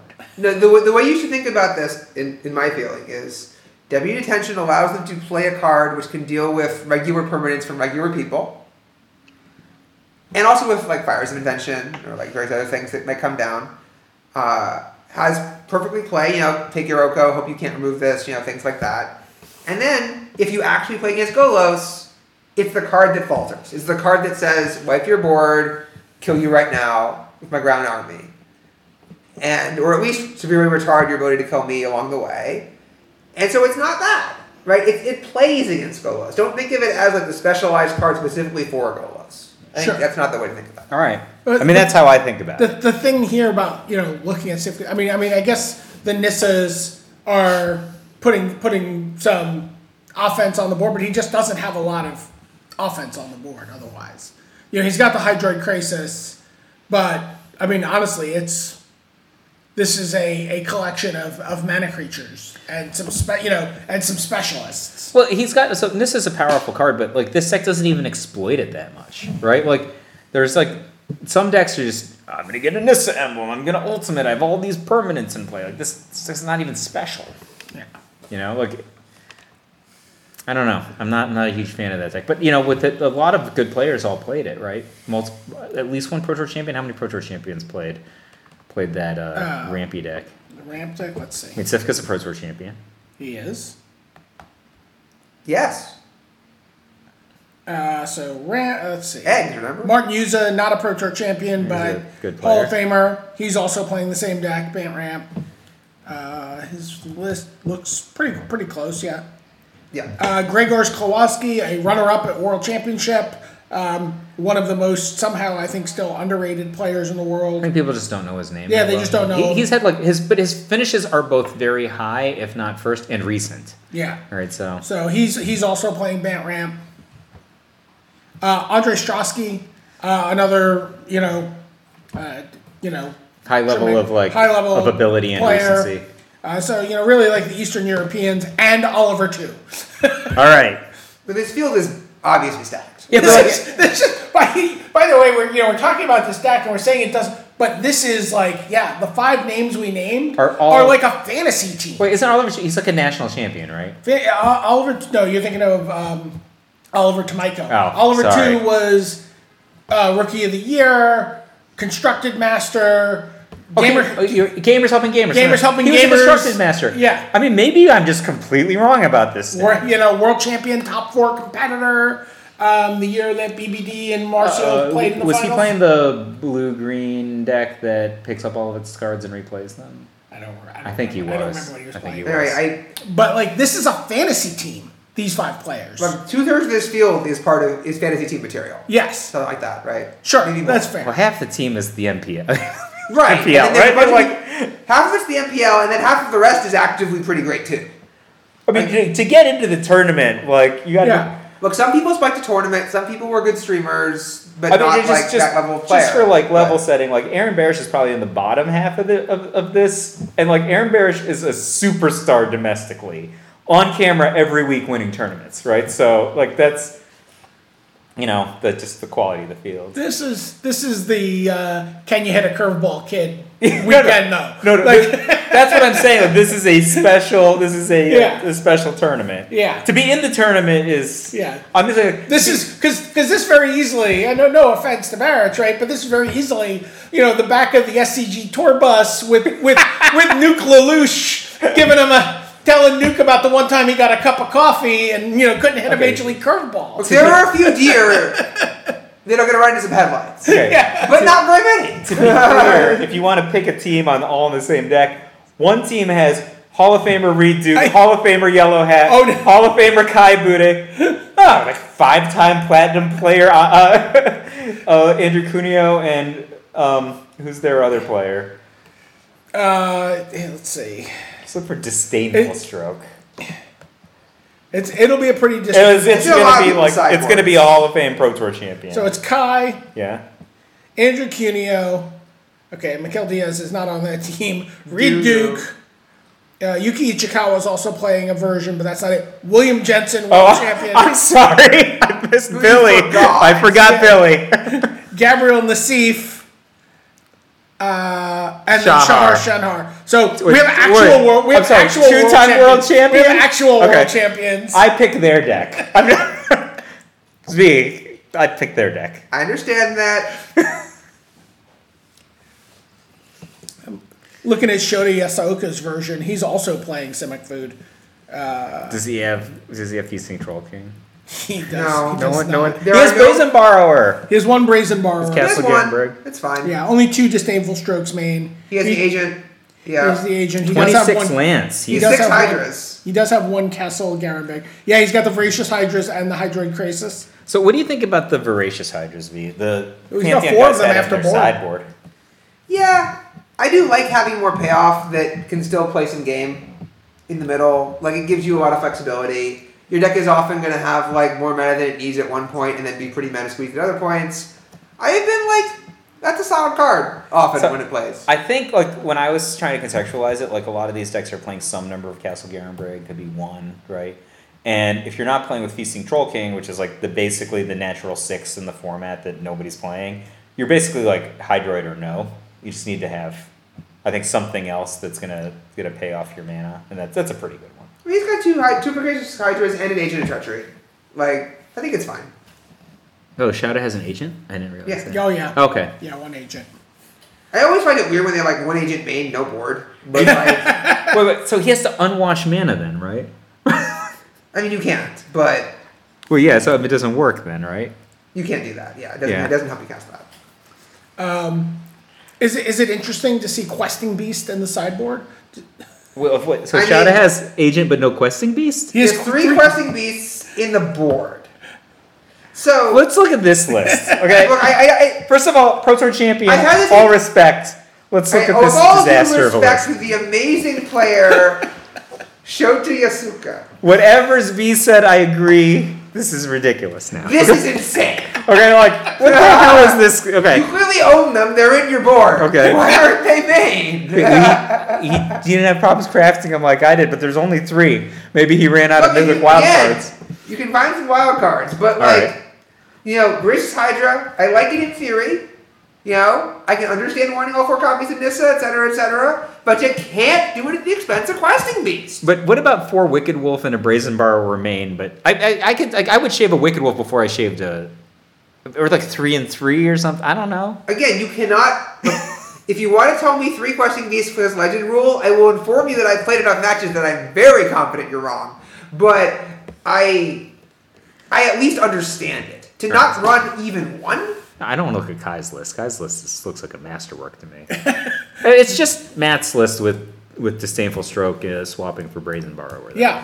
No, I was just saying, but it's the 4 Questing Beast in the version is in the version from the But the Pantheon. Pantheon deck is like the apex predator of correctly built decks. It's 9 times 4 and 24. They knew what the 9 best cards were and put them in their deck. I mean, it's annoying that they played 5 islands and 3 temples of mystery, so that it's not quite perfectly elegant. But I'm willing to accept that it's They actually have a correct. Castle Garenbrig. They're mixing it up. I mean, Kai does not have a Castle Garenbrig, and they should not have a Castle Garenbrig. Some of them have a Castle Look, Garenbrig. it's probably fine, but personally, I'd rather have the 16th untapped green source on turn 1. Breeding Pool is mythic? No, Okay. you're just misreading the symbol somehow. The sorter. You sort by rarity feature on. Okay, it's just being It's silly. just wrong. Yeah. Ignore Like, it. what? Oh, I didn't know you could do that. That's just depressing for my MTGA collection now. Look, the Civic food deck from the Pantheon, I love the elegance, I love the simplicity. You know, it's got a lot. I will almost certainly build this list and try it at some point in the coming week or 2, just to see how it plays, see if I'm missing something with the ways I've been building it. Like, I think. not a lot to I mean, say. isn't Questing Beast just fantastic against the Oko decks? I mean, against the Golos decks? Am I Yes, missing it something? gets Also the past Oko zombies. And also the Oko decks. Yes. Have you read Questing Beast? Yeah, I mean, it has a lot I'm of not done abilities. with it. I have a bookmark, and I'm going to finish it later. Okay, But here's the other I'm thing working about on it. here's but the it's all good text, so it's fine. Here's the thing about Questing Beast. It's also great against the aggro decks. So, like, you play it, and then it attacks them, and they're like, oh shit, I don't have anything big enough to block that. So, and then they're like, I also don't have anything to get past it on offense. I could throw a lot of stuff at it and hope they don't have another one because it's legendary.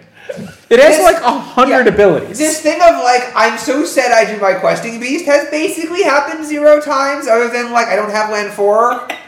we got a game where we got Beast flooded with 4 beasts. And no 4. And all 4 of them hit play, and all 4 of them got. All right, so- eventually the 4th one got the So job done. here's the thing about Questing Beast. It has vigilance. Yeah. So it plays offense, defense. And it has haste. So it just brains you in the face. And it has death touch, so don't fuck with it. And it has this other ability that doesn't have a keyword, so you can't fuck with it. It's like, this card is like, Wizards is kind of like, how many ways did I have to tell you to play this card before you'll play this card? Could I have been more clear? And it still has somehow? more text. I don't even know what the rest of the text is. Well, that's the kill a planeswalker text. Well, there's also the fog text. Anyway, Oh, yeah. the number. Yeah, they're I playing have- a text on this. I have considered sideboarding out Questing Beast 0 seconds, 0 times. Like, it has never occurred to me in any deck with Questing Beast that I might take one out. I really hope. I really hope there's a Japanese translator at the event who can facilitate Becca asking about that because I want to know All right. how he ends up with questing, like in a deck that can easily cast them. How does he end up with questing beast in the sideboard in a field where it's great? In a field where it's the best, exactly what you want. It does exactly what you want it to do. It's a good It threat. does exactly what you want to get to do against deck A and deck B. It has text and in all it. the other decks. It has text put there specifically to handle the decks you are going to face. Magic decks. Yeah, the thing that's great about it is Same. Also that. if you're playing against Golos, it's really good against their alleged blockers, right? Yeah.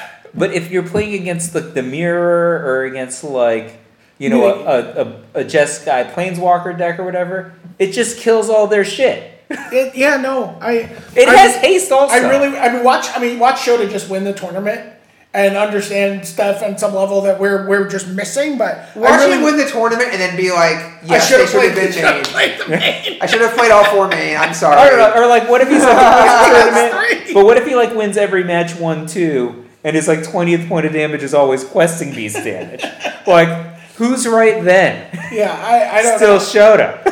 It's crazy. Look, this tournament is very winnable, but like I don't want to walk into a 40 with 4 Wicked Wolves in the main and Questing Beast in the sideboard against 40% Golos deck. It's going to be a long day. Yeah, It's gonna be a very long day. Maybe he was just expecting that it would be a medium more against Golos. the more of the field would be preying on Golos. But again, I don't know the matchup where you're sat. Yeah, I mean, Wicked Wolf, I guess, is slightly favored against Questing Beast, but most of the decks that have Questing Beast have both. yeah. Right? Like it's a very slight favor. I have decks where I didn't put Wicked Wolf in the deck or I didn't put it in the main. I don't have decks where I don't put Questing Beast in. Are they green? I'm saying they have green. I'm saying you always run Questing Beast and then sometimes you play Wicked Wolf and sometimes you sideboard Yeah, Wicked like Wolf. the hyper aggro stompy deck you had Questing Beast in the main, right? Right, but it doesn't have the Food Edge. It doesn't have Yoko. Yeah. It doesn't have the Thief. Yeah, but I don't No, know. no. There's not a lot of decks. I guess maybe the wolf theme deck that nobody's. And to be playing. clear, the splash Oko in that deck anyway campaign is definitely not 0% succeed. It's just not where I have in mind right now. The problem is Temple is so bad. So like I don't think you can. What other decks do you guys want to talk about here? Let's talk about the Jeskai Planeswalker deck. So that's Jeskai Fires. There's only the one copy of that deck Yeah. in the room. Is it a great? Rakonin? Yeah. So I've seen this list elsewhere. It's pretty stock. I mean, not to say that this wasn't the original source, but I don't think it was. It was like a week 1 MTGO 5. Yeah, it's pretty clear. Like, look, it does what it does. So it's playing 12 Planeswalkers, Narset, 3 Sarkhan, 4 Teferi, and 1 Ugin. It's got 4 Fae of Wishes and 2 Kenrith as its creatures. It's got Fires of Invention and Prison Realm as 5 enchantments, and then it's got 10 sorceries, 4 Deafening Clarion, 1 Drawn from Dreams, which is super sweet with the fires. Yeah. 3 Shimmer of Possibility, and 2 Time Wipe. Yeah, I'm actually kind of curious why there's only 1 Drawn from Dreams. I've seen a lot of versions that play much more than 1. But basically, does he have another one in his sideboard? No. I mean, a lot of these decks don't play Kenrith. Yeah. I mean, I guess Also, Kenrith is more the important. Planeswalker mix seems a little odd to me. I think like, the Planeswalker mix makes it. this deck is highly reliant on Sarkhan to actually win games. Once you have Fae of Wishes going with Fires of Invention, you've got a lot of ways to win games. So getting games is not really your problem anymore. Like, I understand the argument about not sideboarding a Fires of Invention in the Golos decks, but what about here? Like, this deck is set up to... This is its plan. You have no acceleration, right? So your plan is to go turn 4 Granted, which has nothing. 4 Fires of Invention? Yeah, but then you can have a pretty good turn 5. I mean, your turn 5 is play a 5-mana spell, which is like an okay turn 5. It's like Time Wipe on turn 5 as your first real action or something. I mean, I might not be very high at that point. By which you mean you're not above 0. I mean, the red deck could polish you off if that's your draw. I mean, you do that and then they untap the Questing Beast and you die, right? That's pretty standard. By the so way, negative. This is -3, -2, something like that. so close to being a 15 individual card sideboard. Because it's a Fae deck. Because it's a Fae deck. Second I know. Ashiok is a but the little- second Ashiok is just a nod in the direction of reality, right? It's like, we well, want to board 2 of these in. So one of them in. I think 2. Really? Yeah. Don't you want to be able to have more? It's too late. Okay. Like, you have to do this under circuitous route. Oh yeah, on curve. Like, You can't actually wish. wish for it. Like, Okay. it's not meaningful. So Zvi told me the coolest thing. He actually posted this on Twitter. he had cast a witch claw talisman and then searched for Ashiok.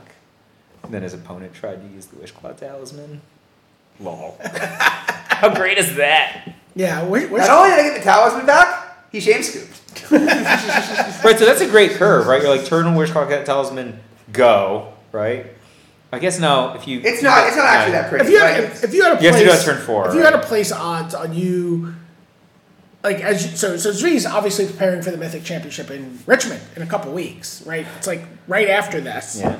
And what are the odds of you not playing? Witchclaw Talisman is a card you really want to play. I don't know if you will, right? But you really want to play this card. I think the odds are heavily against me actually playing it at this time because I've found other things that I like more.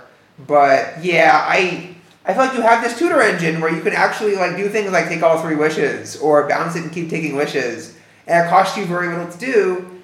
And the format is just so fast and brutal. time. You have infinite time and no one's attacking you or your planeswalkers. Everything's great. Well, it's also a pretty good way to just find your spell that keeps you alive on turn 3 or 4, as long as you don't mind giving them a Wishclaw Talisman, which is a problem. The thing I like about Wishclaw Talisman... We did have that one. That's happened, yes. Right, you gave me a Wishclaw Talisman, I guess I'll just kill you. I'll just go get my Troll King or whatever he's Yeah, I told No, you, not that Feasting Troll King. Not I that think he one. got the Red Fell. Red Fire. You gave it to a red deck? I had no choice, I was dead if I didn't. Yeah. It sounds like you were dead if you did. I didn't know what he had in his deck. Maybe he hasn't anything good. I don't know. The thing about Wishclaw Talisman is sometimes you can get a card that's so good it just invalidates their whole strategy. Well, if you So get Ashiok, yeah. they can't search. If you get Teferi, you can bounce the Wishclaw Talisman and keep Yeah. going.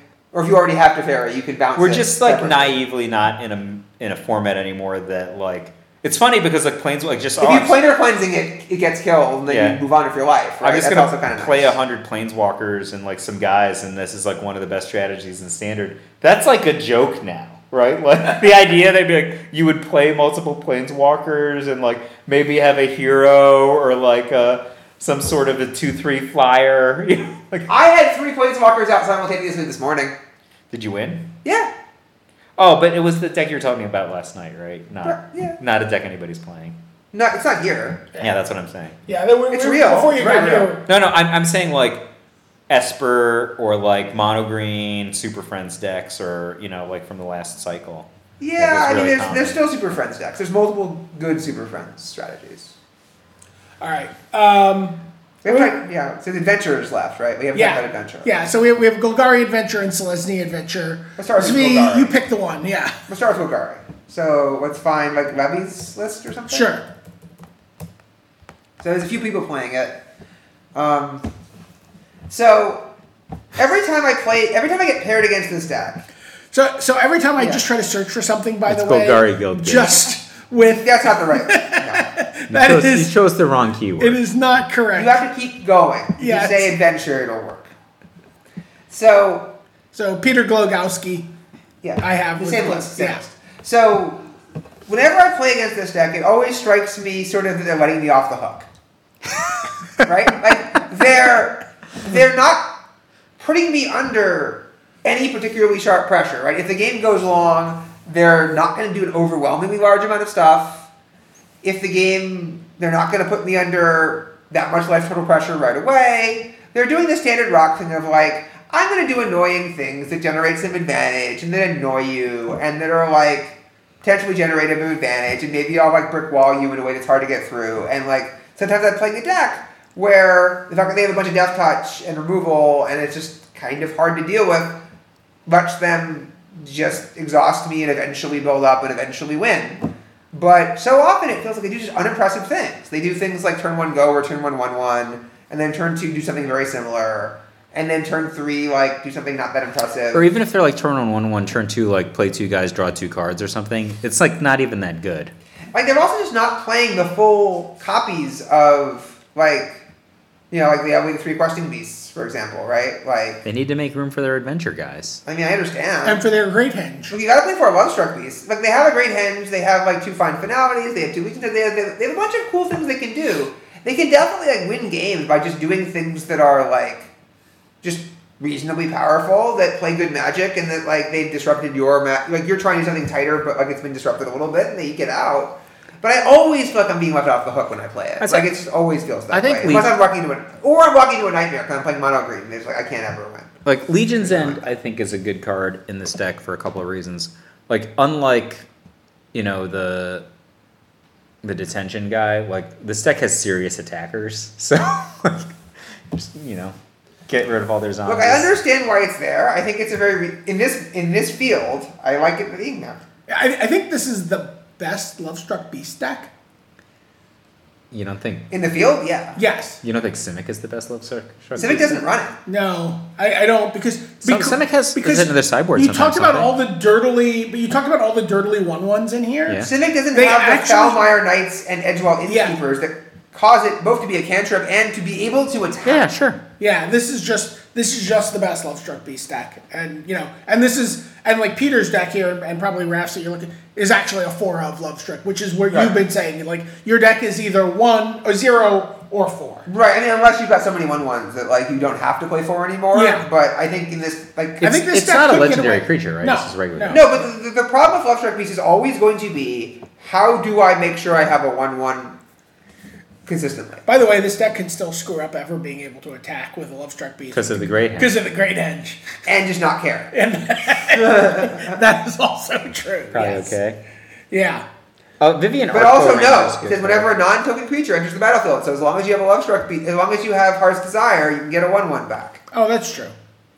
I think Vivian Arco Rangers are a really good card in the format. It's kind of underrated because it's not played in. There are duels. 6 swamps in this deck, so it's not guaranteed. But like, I've certainly not played Vivian in other decks for less non-green lands than that, Yeah. or at least not very many more. But it's a good card. Vivian, is this going to be Vivian's moment? Is this? I thought Vivian's moment was like 2 months ago. Yeah. You mean Vivian as a character? No, it's like is this card gonna really shine this weekend? I don't think this is in the top half of impressive deck lists. No offense. Okay. I think this is All right. So the weakest or second weakest deck we've talked about. how does what do you think, Svi? In terms of win expectation. I don't like the chances. Like I think this matchup against Golos is pretty bad, based on my experience. I know that like they managed to get through some fields which had a bunch of Golos decks in the past, but in my experience, like when I play Golos and I see that this is the kind of time they're going to give me, like your engine is just good enough to generate stuff that doesn't matter, but not good enough to actually matter. So, they can draw the right half of their deck. Like this deck has a lot of like 2-ofs and 3-ofs, so You can, but like but it's just worse. it's than just not Simic. going to do anything way too often. Like, what are they doing with all the mana from Nissa? Not much. What? I've always. I guess there's some world where with Nissa and a Great Henge that you just do some version of Experimental Frenzy. Yeah, where you just keep like chaining creatures off the top of your deck. This deck can definitely do crazy stuff in theory with the right exact It's copies. a party. But I've always been Nissa skeptic. I think Nissa in this deck is just playing the rocked version of like it generates a 3/3 every turn with lands I don't need anymore. It lets me like do slightly more stuff with finality and casting the henge, and like if I have the innkeepers I can just go completely over the top and use Order of Midnights and like do crazy stuff. But yeah, I just don't think it's there. I think strategically, like I wouldn't run it. if you wanted to push the possible angles on a deck like this, you would at the very least have to play more Nissas in the sideboard. Like what you really want is a situation where you're at 4 or 5 mana, you've committed enough material to the battlefield that your opponent has to tap their mana to kill all your stuff, and then you land like 2 big things, possibly with haste, right? Which is kind of what the strategy of what the red version does, right? But this deck, like, all right, just Nissa attack for 3, no follow-up. Like, that's just not Like exciting. Liliana's in the board, and Liliana seems like much more of the high-end planeswalker that we Like, you want, just except it's need terrible against more. Golos. Yeah, I It's don't- always Nissa. Peter's one of the really great deck builders in the game right now, so I'm really curious what led him to end up on this. So if you've seen over the last week, like the Drowned Secrets, Arclight Phoenix, Creeping Chill, Narcomoeba, Merfolk Secret Keeper deck running around Standard, that's like Glogowski.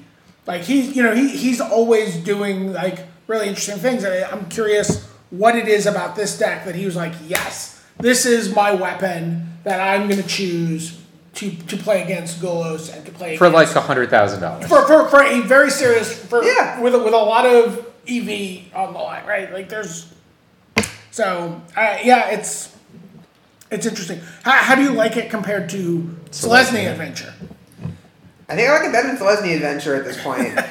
Which, keep in mind, reminders for people previously, like 3 minutes ago, Zvi and Mike did not like Golgari Adventures. I mean, we're playing Vaxxed Intruder? I mean, like, I don't understand how this is a real deck. Where's the Lucky Clover? Like, it has Unbreakable Form. I don't even want to save these guys. Like, it's... Like, not all, some of them don't even have, like, the March of the Multitudes, like, in the sideboard, or in some cases not even there. Like, one of the things that really excited me about Duke's build was you could just do marches that are huge very quickly. Right. And just overwhelm people. And you're giving that up, and then I don't even know why we're even here, like, to a large extent. Like, I mean, like, Shepherd of the Flock. That's a card that's on brand. It's an adventure creature, and it's in your colors. Why would I ever want to? Why would I ever want to play this? Like, because we get to recast our adventures. Because we get to recast Luxodon, Veterated Luxodon. Because they're about to kill one of my creatures, and I save it, and I put it back on my hand, and I cast it again. Why wouldn't I want to cast this? This seems great. An Innkeeper, I draw a card every time it comes down. Like, I'm just going to town. I don't know what your are you problem kidding? is. Like, I'm literally just saving cards that don't make the cut in any other deck, and like, I have a 3/1 for 2. That's what I get. Sure. And when I'm cantripping, I'm just cantripping into more of this stuff. Return Knight of Autumn, get my come into play trigger again. Like, I all this hate. I understand. love how turn 4 the Great Henge is too slow, but like infinite time to like pick up sheep Once again, Well, players. this thing is probably just freaking kill you with like these guys, right? Like, it's probably to go Veteran Luxodon on turn 3. So it's just I'm a you're saying one-mana. it's just play it as the white weed. This is a white weenie Luxodon deck. That's what it is in its heart, and it has these other tricks later. But it's a white weenie deck that goes like turn 3 Venerated Luxodon, turn 4 Questing Beast, smash your face. That's what it's actually trying to do. Is that better or worse than just playing the Celestia cards from last lands. year? I'm a little skeptical that's happening on turn 4, but you know the hope. Yeah, but look, you could just be playing the Celestia cards from last year, which are all still legal.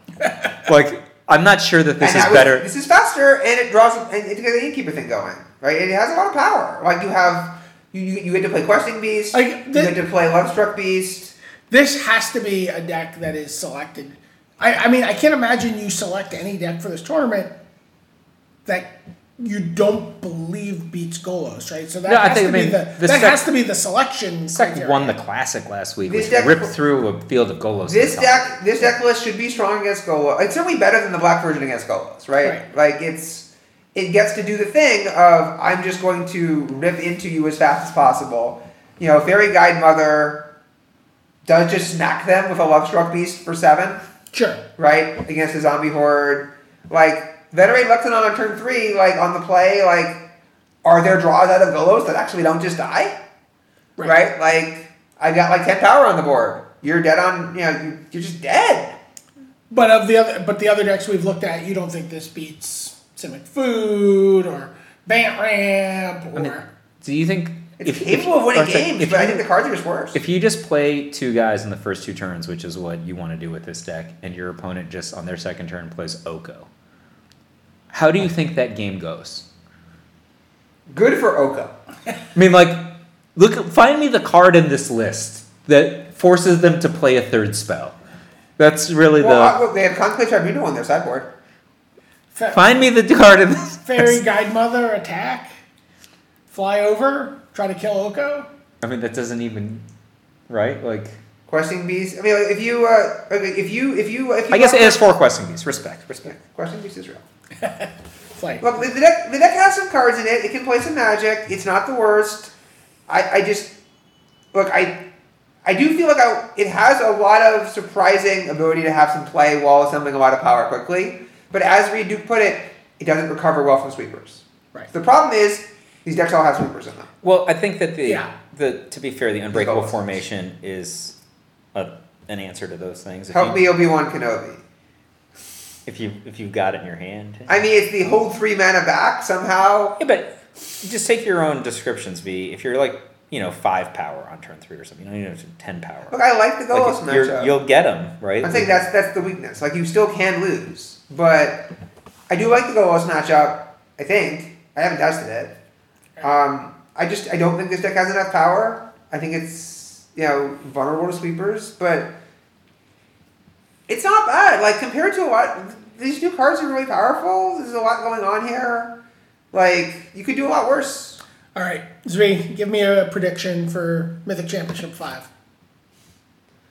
So, I think that these Embercleave Knight players are in a pretty good spot.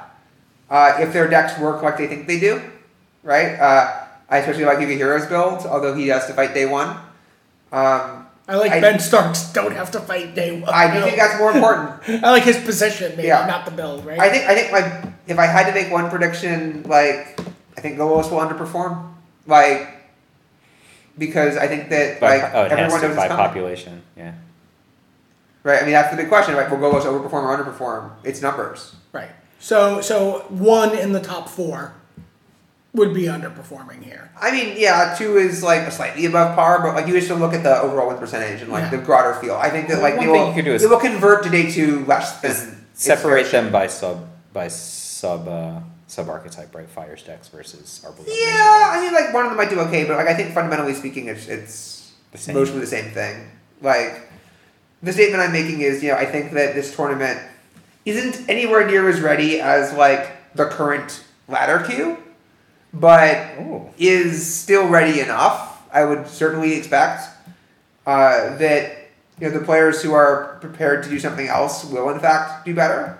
They don't have to be worse quality players either way. Like there's very good players both on Golos and on non-Golos.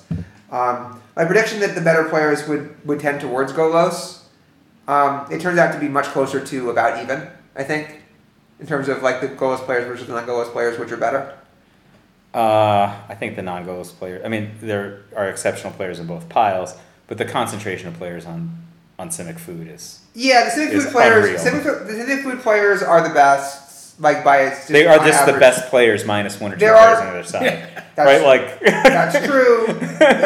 Some of the special invite style players have gone with like roguish decks as expected. So- And I think they're right.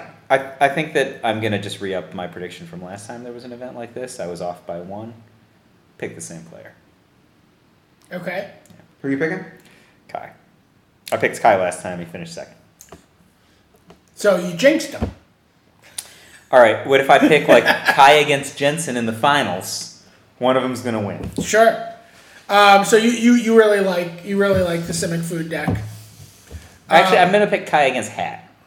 Sorry, Billy. Wow. I think Hat is really good, and he plays a lot. And Yeah. My other prediction plays is, a lot. My other prediction is just the deck that wins Richmond is not in this field. I agree. Probably because it's going to be a different format. Yeah, I think my prediction is regardless of what happens, that something's going to get banned. Yes, but I mean my prediction stands even if nothing is banned. Yeah. Like I think that we're going to see a world in which if Wizards looks at the Q-Zone Arena or Moto, they're going to see that the answers have been found. Well, like I look Their at decision the to make. I look at the Moto deck list every day, Yeah. and I play Arena every day. Sure. So like, I play against not 60% Golos, like a high percentage of Golos though relative to other decks, and I play against like a bunch of different decks though. It's not like mono Golos. I've gotten to Diamond at this point, and there's not that much goal. That's nice. You were platinum yesterday, right? Yeah. Yeah. So. I mean, I only started a few days ago playing like a serious number of matches. It's a long hard slog, guys. So I think that there's like and the Moto queues are a high amount of variety. Yeah. Right. There's not like an overpopulation of Golos decks in the Moto queues, and there's so many interesting decks like Iron Crag blue red decks. Yeah, and we do want to keep in mind that because Golos matches take longer, like you're less likely than you really should be to face it in any given match in some sense. Oh, that's interesting. Yeah. But I do think that, frankly, I would not want to be playing Golos in the Diamond ladder now. Does that also mean that you're less likely to go 5-0 with Golos decks because you're going to get a super normal number of draws? I mean, there aren't draws online. On Moto, there's no draws. No, someone's clock runs out. I mean, you're right. Okay. There's no draws. So I think it's likely to get 5-0 because you have less times to play leagues. Like each league attempt takes longer, so you get less of them. Okay. Right? But I think your percentage chance for each entry doesn't change. The thing that's sick is if you look at some of the League 5-0 lists, there'll be like one guy has multiple decks in the same 5-0 list. That's really cool, yeah. That's really cool. They're 2 different decks. And it also basically means that they couldn't find anyone else with those decks, right? They had to just go with the same guy twice. Like he was the only person with both of them. I mean, like this one guy, I've seen him multiple times 5-0 in the same league. He has out like a red aggro deck and then like a red-black aggro deck. Okay, that's less impressive, right? Like he's just testing variations. Yeah. They're just like, it's almost like, look at all the variety we have. Yeah, just like half of them were this thing. It's just like, this is a Simic deck. I tested 2 Deputy Detention and 2 Teferi.